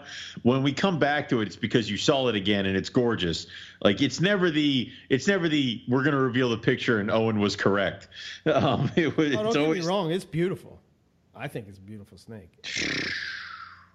Yeah, I mean, because look, you have like a heavy pattern and then it's like there are 2 different diamond pythons fighting for space here. It's very but like what you don't see is like in the third picture. Look at the sides and stuff. See how the white, white and all, you know? Yeah, but I mean, aren't the white sides kind of like that, reminiscent of a reduced pattern? Well, see, so this is where I get confused with this. So this I have the one female that I have is a sibling to this one. Yeah. And over, I don't know if it was on Pick of the Week or the Diamond page, one of the pages. Anyway, somebody else posted up a sibling because Michael's up in Canada, right? Yeah. And they call that a reduced pattern diamond. When Martin sold it to me, he called it a reduced pattern diamond. Okay. But it doesn't look like the stuff I have from Greg or what we would say is a reduced pattern diamond. Now, what was the other one? Like the neck isn't bald, right? Like on mine. But could the neck be bald? But everything's all a jumbled mess because it looks like with this heavy pattern and then this reduced pattern, it looks like there's two diamond pythons in one body here, and where you have some overlap is where all these bald white patches are, where everything was probably just so damn confused it didn't know what to do. Yeah. So will this thing throw reduced? Will this thing throw heavy? Will this thing throw something insane? Well, it's already what they consider, and I don't know, I guess it's... See, this is why sometimes I think that all these bloodlines that we say for as far as diamond pythons, they're meaningless. From the same clutch. Shut up. Shut up. Shh. And it got sent out to zoos. I know that's a diamond python no-no to say that out loud, but... You're telling me that San Diego and some other zoo line are the same ones? I mean, think about that. Think about this for 1 second. Yeah. What other species of python do you know that there's two different bloodlines that produce the same exact morph? None. Isn't it always the more or the simpler answer is usually the right answer? You know what I'm saying? Like, so if you have line that throws reduced pattern and this line that throws reduced pattern, chances are if you go back far enough, they're the same thing, yeah. Or somewhere they got crossed. You know what I mean? Well, think about it this way: when you had when stonewash was still a thing, that was kind of still being explored with bredli, and I think wasn't somebody else calling them freckled, and it's like they're the same goddamn thing. Like they're the same thing. Right. So yeah. Or were they calling them hypo? I don't remember, but no, Brian Barczyk called them hypo. Right, but it's the same thing. Yeah. Same thing. And if you trace it back far enough, that everybody leads back to the same individual animals, which I love. Yeah, that's all LASIK line. Yeah, I love talking to people about roughies because they're like, what would you do about getting genetic diversity? I'm like, there is none. Yeah, I was, I listened to Warren Booth on Boa Talk or Boa Talk Radio or Boas and Boas? No, that was us. No, that was us. But this is Boas. And anyway, he was talking about that same thing.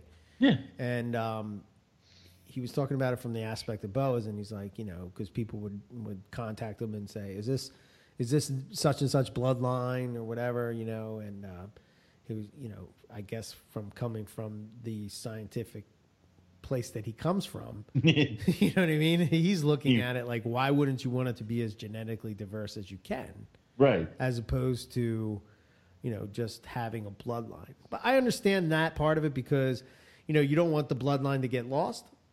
So and I think I've said this before, but for me, I want to have those bloodlines. I approach that the same way I would approach like a morph because if I'm going to get a caramel, I'm not going to go get a caramel zebra head albino and then because you can't work backwards. I'd rather just have a caramel and make caramels and then build it. I still have caramels. You know what I'm saying? And exactly. I can always get the building blocks. Right. Exactly. Get the building blocks that are separate. Make the mixes yourself, because then you can also pick other things to do with the building blocks later. Right. Yeah. It wouldn't be like if I had, let's say I have, whatever, San Diego Zoo bloodline diamond pythons.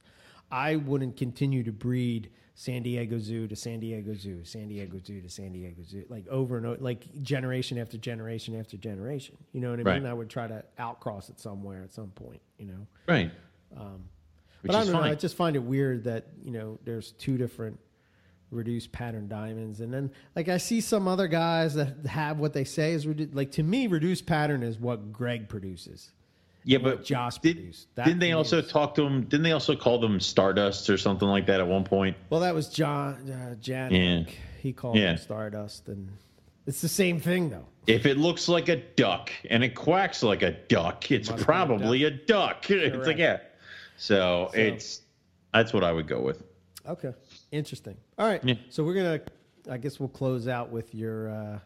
Oh, yeah. So, story. So I had a college professor from my school contact me about a week ago saying that one of her students, because they're doing all this online teaching crap, one of her students has to do a paper on ethics in animals. And I kind of remember that this was some project I had to do. This kid's a freshman at the same school I went to, which was Delaware Valley University in PA.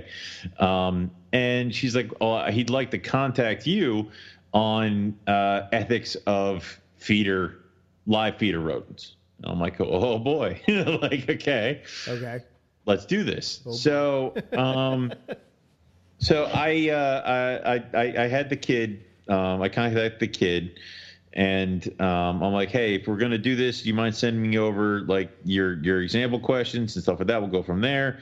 And, kind of tell me what you're looking for, and I'll try to help you out. This kid did not care. Like, he was very, he seemed, I don't know if he was nervous or some other stuff, but he seemed very interested in the animal aspect of it. And it kind of like he didn't really have any working knowledge of reptiles. Okay. And I've seen these kind of people before. They come in from the mammal's perspective, and they're like, well, why can't the snake do this? And you're like, a lot of reasons why. Like, it's right. So he sent me over the questions. So I'm going to ask you some of the questions just to see where we were. So I'm going to ask you the question and kind of tell you what I told him, and we'll go from there. So he says, what do you know about feeder mice or other live food in general? What do I know about them? Exactly. What do you know? So I told him, I'm like, well, I know that most of the farmed rodents that are mass produced for reptile feeds are the same strains of mice that are used in laboratory settings because they breed well, and that they're, there's not really too many problems, and you can easily kind of see there's a ton of papers and research and methods of breeding them. Plus they do very well with the laboratory designed diets. So a lot of the mice you see in laboratory settings are the same mice you see being bred for food consumption for reptiles. There are some varied differences, but that's pretty much it. What do you know about live food, Eric? What do I know about live food? Well, I guess I would say that I try to buy live food that's fed, healthy diets, because ultimately that's going to, it goes into the snake. Healthy snakes. Exactly. That's about it. So now it's like, it's just one of those things where I know you probably have had numerous family members like, hey, I got a rodent problem. Can I borrow one of your snakes? Yuck, yuck, yuck, yuck, yuck. Oh, yeah. And it's like, listen, dude, I'm not going to let my snake eat your dirty kitchen mouse. Like, right. Okay, no. Yes, 100%. So the next question, which I found really interesting, is he said, like, are feeder mice necessary for snakes or other predators to survive? Can food be already killed for them? Do they get enough nutrients? Now, this pegs me, because when I was getting into reptiles, there was always a rumor that the live food was more nutritious than the frozen thawed. Yeah, somehow they lost something. And I think that's bullshit, because I don't think they lose, the special gut bacteria from a live rodent. I think it's bullcrap. It's... I would tend to agree. It's calories in, calories out. Now, where I told him, and what kind of shocked him, is I'm like, well, of course alternative sources can be used.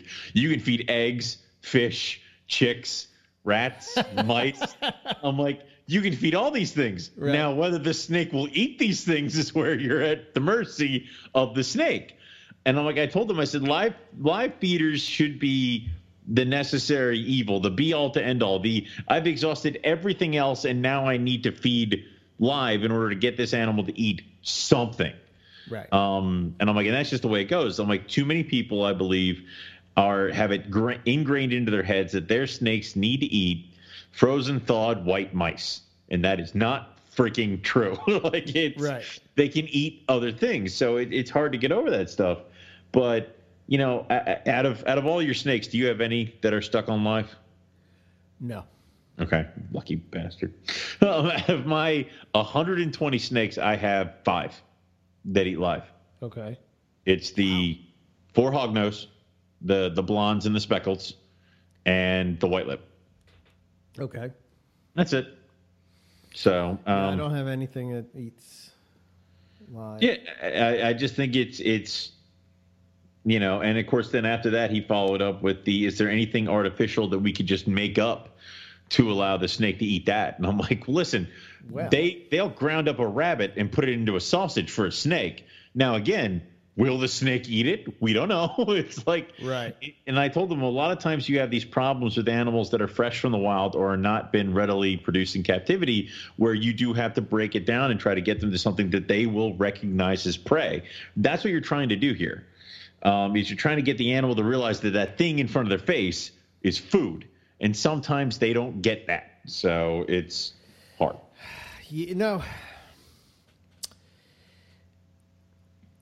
yeah, man. I heard, what podcast was it? And they were talking about the same type of thing where they were talking about, there was somebody on there and he was saying that, you know, he's trying to get us from not feeding live rodents to reptiles anymore because it's cruel. And listen, if you're an a-hole who films a live feed and puts it on Instagram, you're an a-hole. Like, I'm sorry. There's no that you're an a-hole. Yeah. I don't care about your snake eating a live animal. I think putting that on Instagram or YouTube or Facebook is stupid, and it makes you look like an asshole, and it also is detrimental to the reptile community. I don't post any feeding pictures or bite pictures because they don't need to see that. You know, I think if I post a feed picture, it's something like my Crebo ate a drumstick like a chicken. No one's going to have a problem with that. Right. Or it ate a piece of fish with the Blue Beauties. It's not going to be a live feed. Right. If you want to show off your snake to your buddies, film it, send it to them. Don't post it on the internet. Don't be an asshole. Right. It's one of those things where the only thing though that you're taking away from the prey item by a live feed is you are removing its fair chase. Like, it can't get away. A snake in captivity is going to kill the same way a snake in the wild will. Right. And the kid even asked me, he's like, well, do the ones who are fed live to venomous snakes, did they suffer more? I would say it's probably, I don't know. Well, isn't their death instantaneous pretty much? No, it's, I mean, you got to think about it this way. It's, I mean, my live feeds, rat hits the mulch, white lips on it, bit wrapped, done. No delay, no nothing. It's on. Right. Rat is killed relatively quickly and then consumed. With a venomous feed, they got to bite it, and then the venom's got to take its course depending on the venom and the species that we're talking about. It can take a bit. Now, I know mice, their heart beats so fast that the venoms usually in their bodies are so tiny that it does move pretty quickly, but I can't give you an answer. I've never fed live to venomous, so I don't know. And that's what I told them. You have? You psycho. Well, I mean, back in the day, there weren't freezing rodents. Yeah. Yeah, you didn't have freezing rodents. If you wanted rodents and you wanted dead rodents, you had to kill them yourself. Jesus. Which was horrible, man. I know. Every minute of that, you know. And when you would feed the venomous stuff, I just remember it being relatively quick. You know, when a mouse got bit by a rattlesnake, it was like done. I know. It's as opposed to like when it was bit by, like when I threw in a rabbit to feed a big berm. Yeah, that took a while, man. Yeah. And it really, like, I get why people would be turned off to it, especially because we're feeding, like, you know, there is a lot of people out there that keep rats as pets, you know. Right. And, I mean, but you're feeding the cute and cuddly to this monster. Right. And you know, and that's something where I told them, it's like, I mean, you got to understand it's got to be animal welfare. You have to try to, like, the main thing of most of these frozen rodents, they're euthanized by CO2 and followed up with exsanguination in some cases because they want to have the double forms of euthanasia. And these are both approved forms of euthanasia by USDA and other entities to be for rodents in laboratory settings and other settings because it is quick and it is painless or relatively painless. And that's what you want to do it. Right. So if the snake can kill the food relatively quickly, I don't see that much of a problem with it. Don't be one of those a-holes that leaves the mouse in the snake cage for hours. Like, if the snake's not going to eat it, pull the mouse. Put it. I went and bought a $30 mouse cage with like a wheel in it, and like and a water bottle. Because when the snakes don't eat it, I just put it back in there. It's got food, water, and entertainment, whatever. And then we'll give it a couple days and we'll throw it back in there. It has to be quick, otherwise it is not fair. Right. You know, and that's kind of what I told him when it came to that stuff.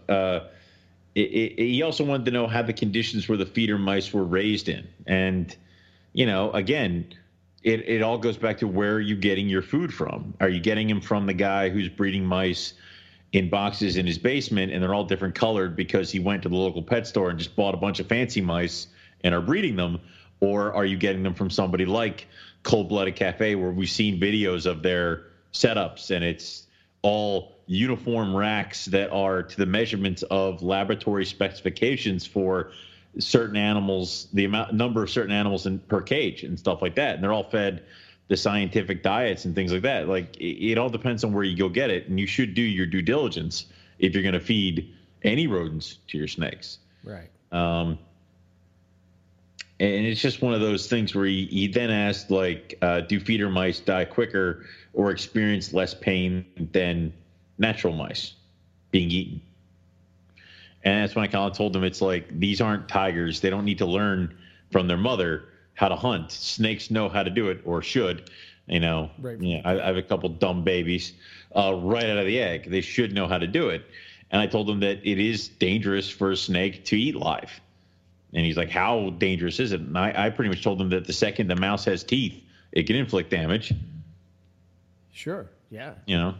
I've had that situation happen, again, younger years. I've had that happen many times where ball pythons notoriously are ones that, you know, you have to feed them live. You know, they don't take frozen thawed, which, you know, my experience, I've seen both sides of that. Yeah. But, sorry. I think, I don't know. I think I would probably, I don't know. I think the reason I keep thinking about the episode they had on, the herpetoculture, not the herpetoculture, shit. What the hell? I'm going to have to edit this part. Yep, you are. But the one with the animal, when they're bit and wrapped, and even if they get away, the damage is done to their internal organs and they're going to die. Correct. That's what I told them. You know. Yeah, what it does to their body is just, it's devastating. Yeah, devastating to them. Yeah, I was right. Herpetological highlights. I thought I was right, but there's so many herpetoculture podcast now, it confuses me. I know. Anyway, but yeah, I don't know, man. That's. So what was this guy trying to?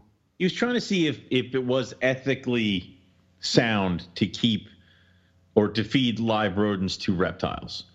And I kind of blew him away with a couple of these answers and stuff like that because I don't think he was expecting it. Right. Especially because he goes, do you know of any other animals that eat prey like this? I'm like, most reptiles will eat whole frozen thawed prey at them. So I'm like, people will feed whole rats to monitor lizards and crocodiles. And he goes, why? I'm like, because we don't want to sink a whole water buffalo into the crocodile cage at a zoo. Like, we prefer them not to sit there and have to rip chunks off of it because they can't chew. So we give them something that they can eat in 1 or 2 gulps, and that's usually a proportionally sized rodent. I'm like, also a lot of falconry birds and things like that. And I'm like, they will eat these kind of things. They'll pick them apart, but usually give them a whole frozen thawed rodent. I'm like, now you also need to understand is that those people who practice falconry do take their birds hunting. So the bird will go out and kill prey, and it might not eat that because usually you have to bring it back to its trainer, but it'll kill squirrels and mice and other things like that. Like that happens. Like, right.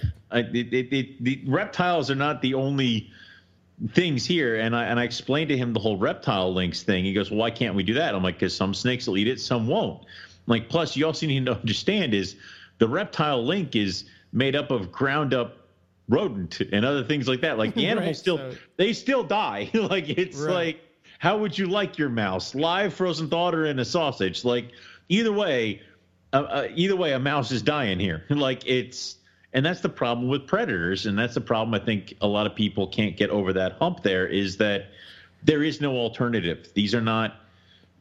This isn't a dog. You can't give it kibble. It's so funny how our reaction to nature is different than normal people's reaction to nature. Right? I don't even think this is normal. I think this is like some dude. Like I went to college with half these people. They assume that. Well, have you tried hard enough? Huh? Like, you know, I mean, what? No, if I put a tofu cube in there, he ain't going to eat it. Right. Like that's just how it goes. I guess what I'm saying is like, so it's funny that you're saying this. And the other day, right, I'm sitting there with my one assistant, right. And I was drinking a coffee, taking a break for a minute, and I was scrolling through, I don't know if it's Facebook or Instagram or whatever, just scrolling through the feed or whatever. And I think it was Instagram because it's the person is Nature is Metal. Okay. And basically it's just like, you know, like real nature, like what nature does, you know. So it's this picture of a lion with a baboon's head in its mouth. Dude, right? Nature is it does not care. Like, you know, is that same person going to be like, you know, oh, well, can't we feed it like, you know, I think our reality, at least I can say in America, like, you know, I've said this before, but like people come into a supermarket, they go to the meat section and they pick up the meat and they don't realize that meat, like they'll say like, you know, you'll say, oh, would you eat this part of an animal? Oh, no, never. What the hell is that in your hand? What's the difference between this part and that part? Like, I don't. I think my sister said something. She's like, is that grass-fed beef? I'm like, I don't know how happy the cow was before they shot it in the head, Helen. Like, it's like, they didn't ask. So, but I guess the idea that, like, you know, this meat is like foam boats, is like foam trays. It's like what it's like. That's where it comes from. It comes in that way. It just, cow goes in one. What's like the thing at like Looney Tunes or whatever? The cow goes in. You hear a bunch of machinery, and then they come out perfectly. Yeah. In the styrofoam trays. No. Like, yeah, of course. There's a machine that does all this. No. But was it my grandfather down in Philly? I don't know if I ever told you this, but he was a butcher. For the longest time, he owned a grocery store, and he was a butcher. Okay. And he would get the whole cow. Like, I mean, he would get it, and he would just break it down and do that whole thing. And I mean, it was just one of those things that he could just do. And I mean, he had all the tools and stuff like that. And I did that for years, man. They come in as like a whole side of beef, and he would just break it down into the individual stuff. And I mean, that was their whole thing. Let me put it to you this way. When I did that for a living, and that, like, I went from a deli department, and then like the natural progression is once you learned in a deli, then you learn in seafood, and once you learn in seafood, then you go to the meat department, right? Right. So like, you know, I go to the meat department, and I worked there in the meat department for like 5 years, and I didn't eat meat the whole entire time. I did not. Didn't touch it. I wasn't because I was trying to be vegan or anything like that. It's just like I've had enough of this. when you're breaking down Yeah. Because when you think like you said, it would come in as a whole animal. Yeah. Like, I mean, it wasn't like it missing the head and the skin. It's skin, internal organ. Well, some of the internal organs, and and the head was gone.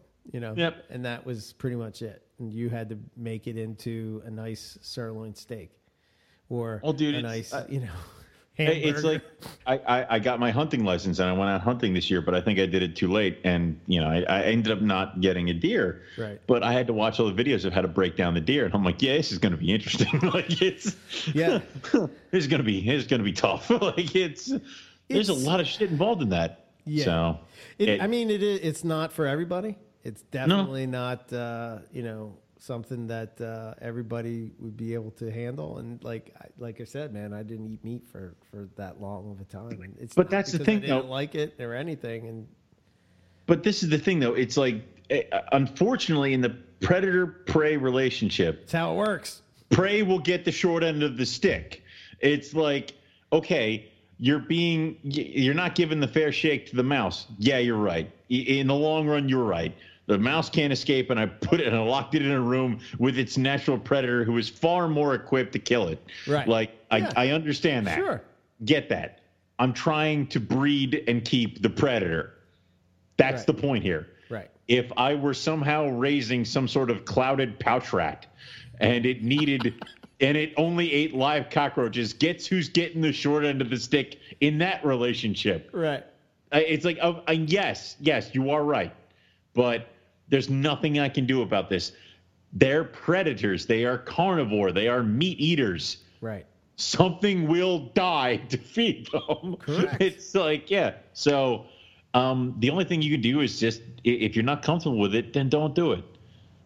Don't be one of those people that tries to find meat alternative sources to feed to your monitors. That's not healthy for them. Right. Yeah, like... wasn't it Joe Rogan that did a whole thing on the vegan cat?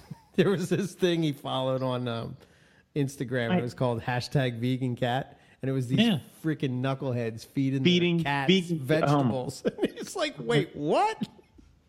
It's you got to understand what the animal needs cats and shit. They're all like, of course, so unhealthy. Just because our bodies, we are omnivorous, we can do both. Right. Works out. Dogs are even technically omnivorous, judging by their tooth structure and shit like that. Right. But cats are carnivore.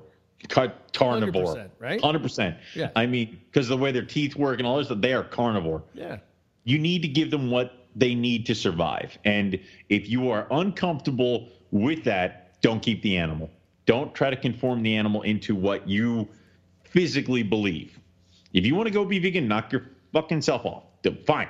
Don't torture the animal because you're not comfortable with feeding it food.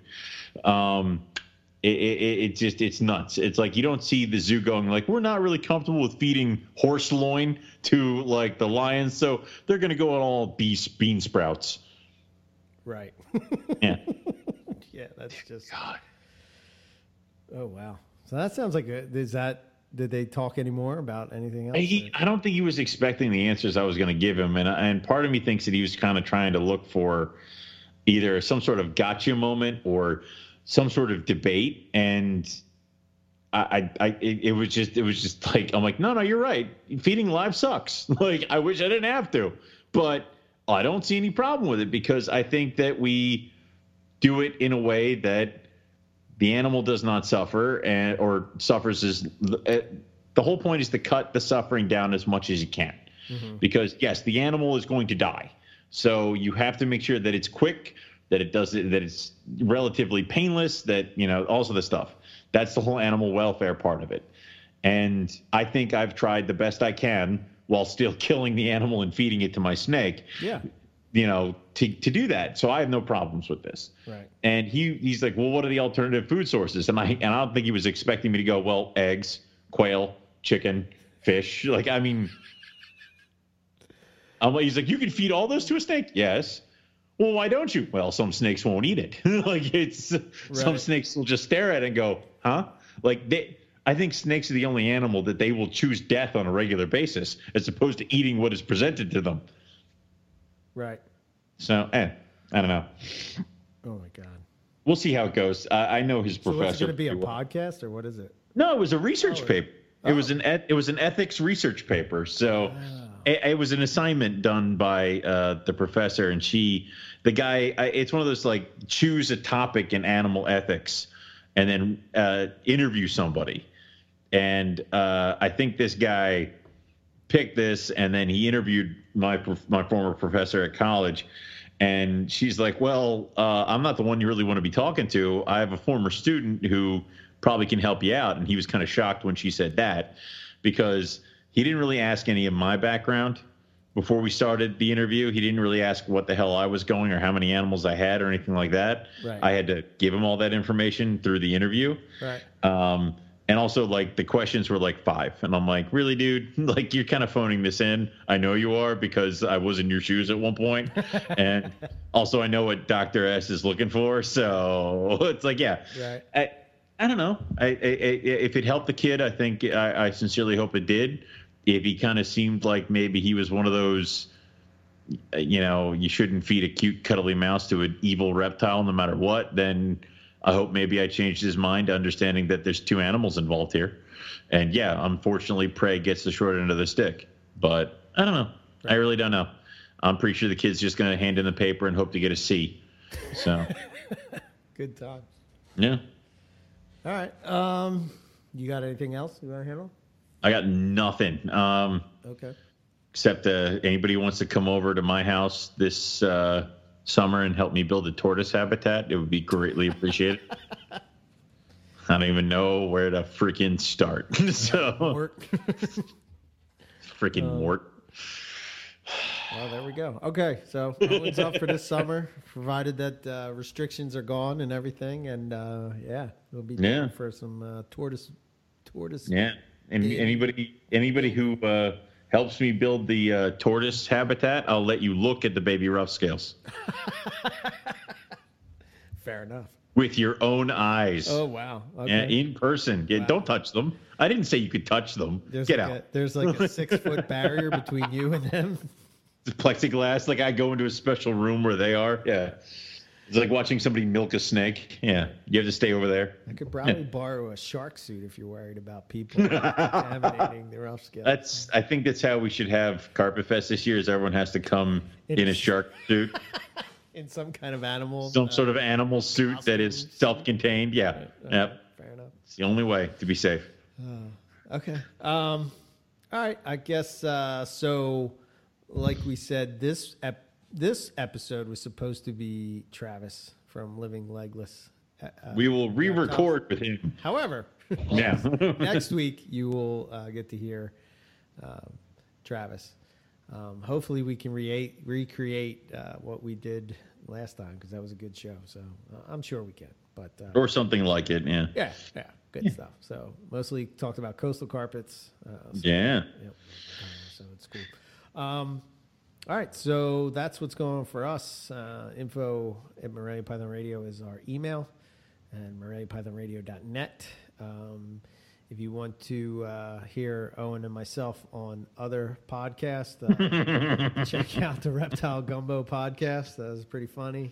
That was good. The crazy sounding audio, but I don't know. Shit happens. What are you going to do? Dude, for however many years we had Psycho audio for shit, I mean, it happens. And then we do better and move on, and then try to make sure that you can, it's a learning experience. So, sucks that it turned out that way, but on to the next one. Yeah. So yeah. We might have to play that game. Is it a ball python morph at this next holiday show? Like, that was pretty fun, actually. I mean, that was really fun, and I can imagine like retics. Oh, dear God. Do you imagine me getting frustrated and angry, like, now, sober? I mean, oh, dear God. Oh, man. Yeah. Get you some Pap brownies. You'll be good to go, man. I mean, yeah. I mean, I think I've learned my lesson of drinking the Jack Daniels during the holiday show. But who knows? By December, I might have forgotten. So. Oh, yeah. It was a good time. No, it wasn't. For some of us, it was. Some of us, it was great, yeah.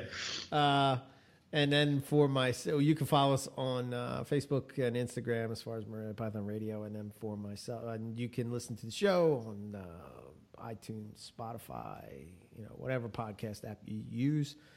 Please subscribe. We do it every week. A lot of new people coming in that I've seen. Owen, it's kind of weird. It's weird. I send you these updates now that I don't want to hear about. I don't want to talk about those. You should, for you new people, you should go to the store that we totally ignore and don't update,